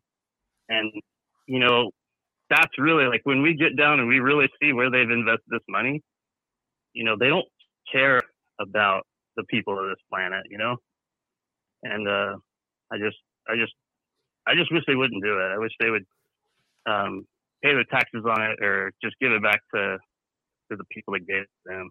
Yeah, especially since it's been done under a sort of deceptive practice. Yeah, I wish that too. But of course, if a frog had a glass ass, it would only hop once. You guys want me to respond to the question on the screen? Yeah, please, by all means. Real quick, the answer in my view is no. This in the big scheme of things is not something that would send someone to jail if this was not a church. These are essentially technical violations. I hate to break it to people, but not filing these forms are not going to put anyone in prison. I'm sorry to say.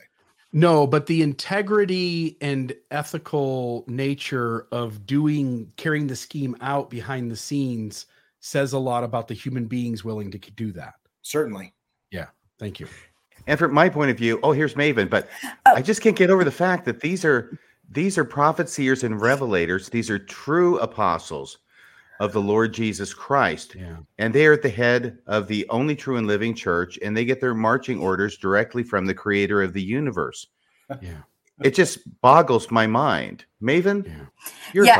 I was just adding another call to action. I put it in once, but I'll just put it in again too. Nemo has crafted a brilliant letter that can be sent to your stake president and other leaders. So I'm putting that up on the screen and also in the chat there, so you can click the link. Also, wait a second. Does Nemo have permission from church lawyers to send out these letters?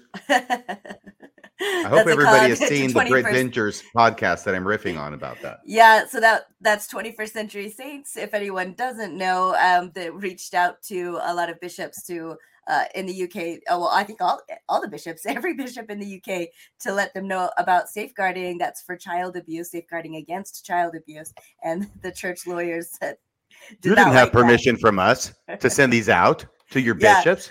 And in the future, good sir, I would appreciate it if you would send any such correspondence directly to the lawyers and not to the bishops. And we'll do but not the ones, not the ones in California or Delaware.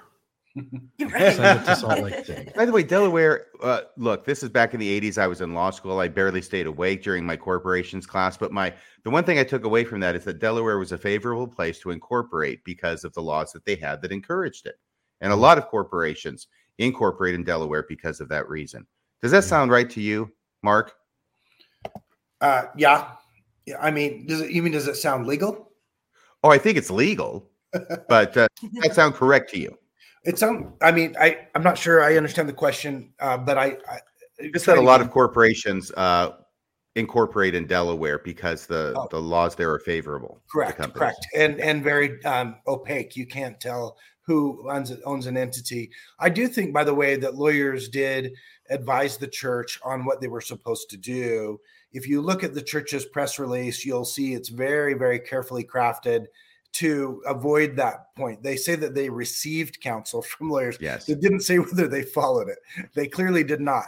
The lawyers would have told them that the shell companies need to manage actual money, and they didn't do it that way. Yes. Since 2000, the year 2000, Ensign Peak received and relied upon legal counsel, but didn't says follow. Nothing except an attempt to blame the lawyers. Yeah, it doesn't say anything other than that. We always get thrown under the bus, don't we? Oh, yeah, absolutely. RFM, I think I know the answer to this question, but someone wanted to ask if it was legal to send Nemo's letter to the entire stake because someone did that on Reddit. I'm guessing they used LDS tools and just went Can for I it. say something? Just because the church doesn't want you to use the addresses that they collect for their own purposes, and they don't want you to use it for your private purposes, doesn't make it illegal. Right. Okay. I have no idea what's going on over there in England because they're getting crazier and crazier all the time. It's getting pretty crazy here in the United States of America, but I think it's still legal to put a letter in the freaking mail to whoever you want as long as you attach sufficient postage. Yeah, I would recommend if it ever got to the point where somebody sought a cease and desist order of some sort against you, obviously then not, but until then, it's just licking the back of a stamp and throwing it in the mailbox. Right. It's just so many people are concerned. Oh, the church said you can't do this. So is it illegal to do something that the church says you can't do? Answer, yes, because the church isn't the government yet. Especially if it's your ward or stake. Those are your friends. They're people that you saw at conferences. You have the right to initiate correspondence with those folks until you're told otherwise. Even if you don't know it from Adam, you can send them stuff in the mail. Yeah. As long as it's not threatening or otherwise objectionable under the law. Yeah. One of the best parts about stepping away from the church is not giving a shit what church leaders tell you to do or not do. Yeah. I got 2 more calls. Let me try to throw these in really quick. Caller, you're on the air. What's your name? By the way, Mark, we may be making a TikTok out of that, just so you know. Okay, great. Walt, great to have you on. So go ahead. You're on Mormonism Live. What are your thoughts? Hi. I just have a kind of a technical question, and Mark probably is the best person to answer it. So there's these Form 13F forms that were kind of the crux of this issue. And that's 13 capital F. And then the SEC order mentions that the fine, as I understand it, is for violating Rule 13 small f in parentheses. Are those two designators related? So like the Form 13F is in order to comply with Rule 13F, or is that just a coincidence? I think so. I don't have it on the top of my head, and I don't actually help people file those forms in my practice, but I assume that's the case. Rule 13F requires disclosure to the public of large portfolios over $100 million. The church clearly was over that threshold by a long shot. And so the SEC decided long ago, or Congress did, that information should be public for everyone to see, so that people can, companies like this that can move markets, that needs to be public information. I forget the number, but the church's position in Apple stock is something like, it's over $1 billion just in Apple stock alone. And so if the church decided tomorrow to just sell it all for whatever reason, they didn't like that the CEO is gay or something, I don't know what, but then that could move the market in a significant way. And the SEC wants players like that to make full disclosure about what they have. And that's the rule. And the form they do that on matches the name of the rule. So I assume that's intentional. Yeah. Sweet. Thank you, caller. Great. Oops, sorry. I already clicked drop. Sorry about that. All right. Any other thoughts? Mark, I've got one more phone call. Just Mark, there's a question that's being asked. It's on the screen. Could the signers of the false documents be charged with, it says, and jailed for perjury? I suppose technically, yes. I do think if I were those guys, I'd be very nervous, but I think it's unlikely. Usually in cases like this, the SEC, if they're going to do something like that, they'll do it all at once. They don't file an action, settle an action, and then go after individuals separately. They would have done it already. So I think it's unlikely. Gotcha. All right. And then the last call I've got for the night, looks like maybe James. James, you're on the line. You're on Mormonism Live. Yeah, Bill, out of curiosity, with your Mormon discussion organization, do you specifically detail to your donors and the public what all their donations go toward and how much money you have due to their donations? So I don't know what you're putting me on the spot. So we put all of our let me say it differently. We put all of our finances transparently on our website. So if you go to mormondiscussions.org, our 990, which is the name of the nonprofit form, is there for the past, whatever it is, 4 years, 5 years. And then older ones, I have some of the info there, because when you're a nonprofit and you bring in $50,000 under that, you fill out a 990 postcard, and then you do the 990 easy, and then you do the regular 990 form. I do everything that our accountant tells us to do, to follow all the rules, and we post above and beyond following all the rules. We post our 990 on our websites so that anybody who has a question about the way we're doing things can go there. I don't have any transaction, any additional money that isn't accounted for on those forms. And as far as I know, I'm following all the rules that I'm supposed to as a nonprofit. This isn't James Patterson, is it? Oh. No. Okay. So then I guess, does everybody that's donating, like, so they're aware and, you have their approval of whatever the money goes toward? So the donors donate to each podcast specifically, and we pay the podcasters out of those funds. And then we maintain the overhead of their podcast with the rest of it. And then obviously, as the executive director of the nonprofit, I'm paid a salary by the board of directors from the amount as well. And so that caller, is that Ben Larson? I'm sorry, I got the name wrong before. Ben Larson, just so you know, this is the way Mormon Discussions operates business is the way the LDS Church should be operating business. Yeah. Okay. Yeah. So that's really what I'm taking away from this. Unless you have a specific claim of something I'm doing wrong, I don't know what you're trying to do. I think what he's trying to do is distract attention away from the wrongdoing of the church. So that's what I think Ben Larson's trying to do. Do you disagree with me, Ben Larson?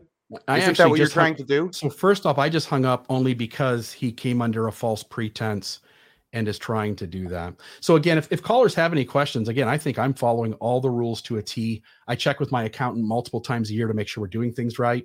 I also have an independent accountant who has oversight over our finances and keeps an eye on things as well to ensure that we're not running amok or doing something we shouldn't be doing. We also have to report, for instance, donors who donate $5,000 or more a year to the podcast. We have to report that. And I think, again, I think we're following every single rule that was required of us as a nonprofit. So thank you. Yeah, such a strange thing, isn't it? LDS Church, go and do thou likewise. Yeah. I'll tell you too, just to kind of wrap up the show. Oh, I'm sorry. Ben Larson is saying, no, it wasn't Ben Larson. Anyway, whoever that was, my comments apply to them. Forgive me for getting names wrong. I was misinformed. Yeah, I'll finish saying that as I've been sitting thinking about this for the last week, I read the report in full. What was it, yesterday morning or day before in the morning? And it struck me how egregious all of this maneuvering was. And when I read the church's official statement, it sensed an entity that was trying to be distant from the reality of what happened and trying to signal to its members to stop talking about it. And I would simply want to note that by the way this all unfolded, by the quotes that are out there by leaders teaching the doctrine, it would seem as though the leaders themselves don't believe in the church. It would seem as though the membership that's unwilling to stand up against this doesn't believe in the church. And I'm as somebody who's out of the church, I'm really struggling to understand why I care more about the integrity and honesty of the institution than its leaders or its members do. I'm struggling to understand that. That's a good question. Unfortunately, you hung up on the last caller, so he couldn't explain it to you. However, if we're approaching the end, we've got a special surprise for you, Mr. Real, and I think Mark will appreciate this as well. All right. There was apparently a podcast that you were doing earlier today with some other podcast person other than myself. Yeah. You know, I'm out there on the scene. I was doing a conversation with Nuance Ho, Kara Burrell. Kara Burrell, I heard about this because my attention was drawn to a certain part, like at the 6-minute mark of this interview. Am I picking my nose or something? What am I doing? No. But Maven has it ready to play. And I think the entire audience will appreciate this segment. I love it.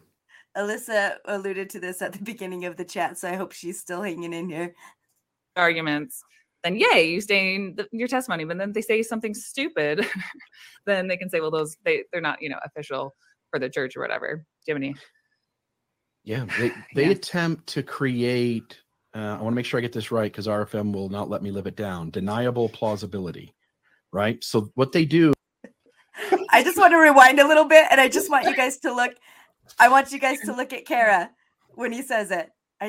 Right? So what they wait. Deniable live it down. Deniable plausibility. Right? So what they do is she sees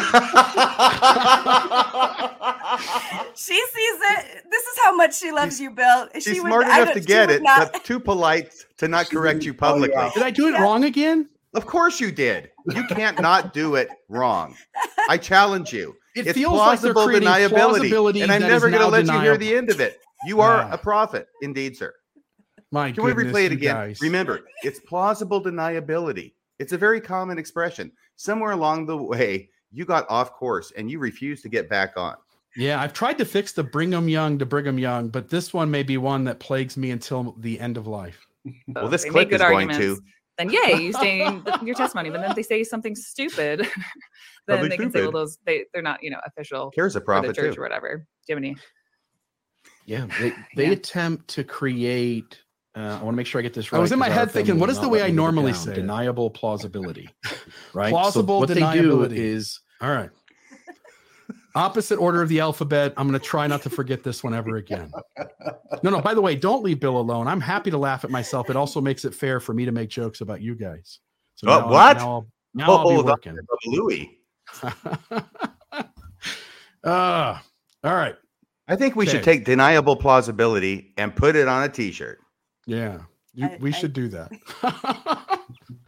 Mark, thank you so much for joining us tonight. It was just an unexpected pleasure and joy to have you here. Thank you so much. I'm gonna be on Radio West on KUER on Friday at noon. If anyone's interested, we're sweet. Doug Fabrizio is doing an episode on this as well. If people are not sick of it yet.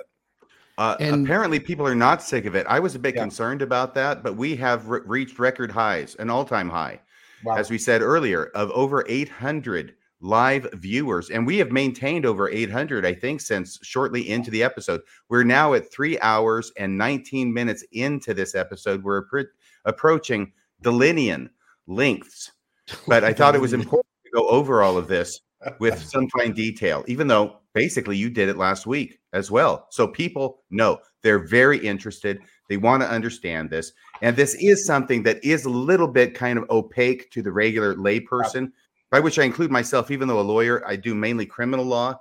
Yeah. And I really had to immerse myself in this. And by this, I mean the order and all this other stuff, in order to really get a grasp and just sit with it and think about it and what all this meant that was going on, in order for this massive deception and cover-up to be perpetrated by the Church of Jesus Christ of Latter-day Saints, the Mormons. Yeah. Just a real quick note to you, RFM. Yes. Our store on our YouTube channel. You can go to the store now, and we have a store. Yeah, you can purchase the shirts and the mugs. And just to go back to that caller that called before, like we try to follow all the rules. For instance, this is taxable income, and we file the appropriate report with the IRS to note that the money made off of merchandise, for instance, is taxable income, and we pay tax on that. I don't have any hesitation. Again, unless there's something going on that I don't know about, we do everything the accountant says, and we follow every, as the church would say, jot and tittle. So awesome. Anyway, yeah. Anything else from you guys? I'll get rid of that. Anything else for you for the episode? Otherwise, we'll just we'll get out of here. I like the perpetual brief and subliminal reminder that you are a Browns fan. Yeah, which also may explain why I'm crying a lot lately. So, all right. Have a great day, guys. Thank you so much for having me. Thanks, Mark.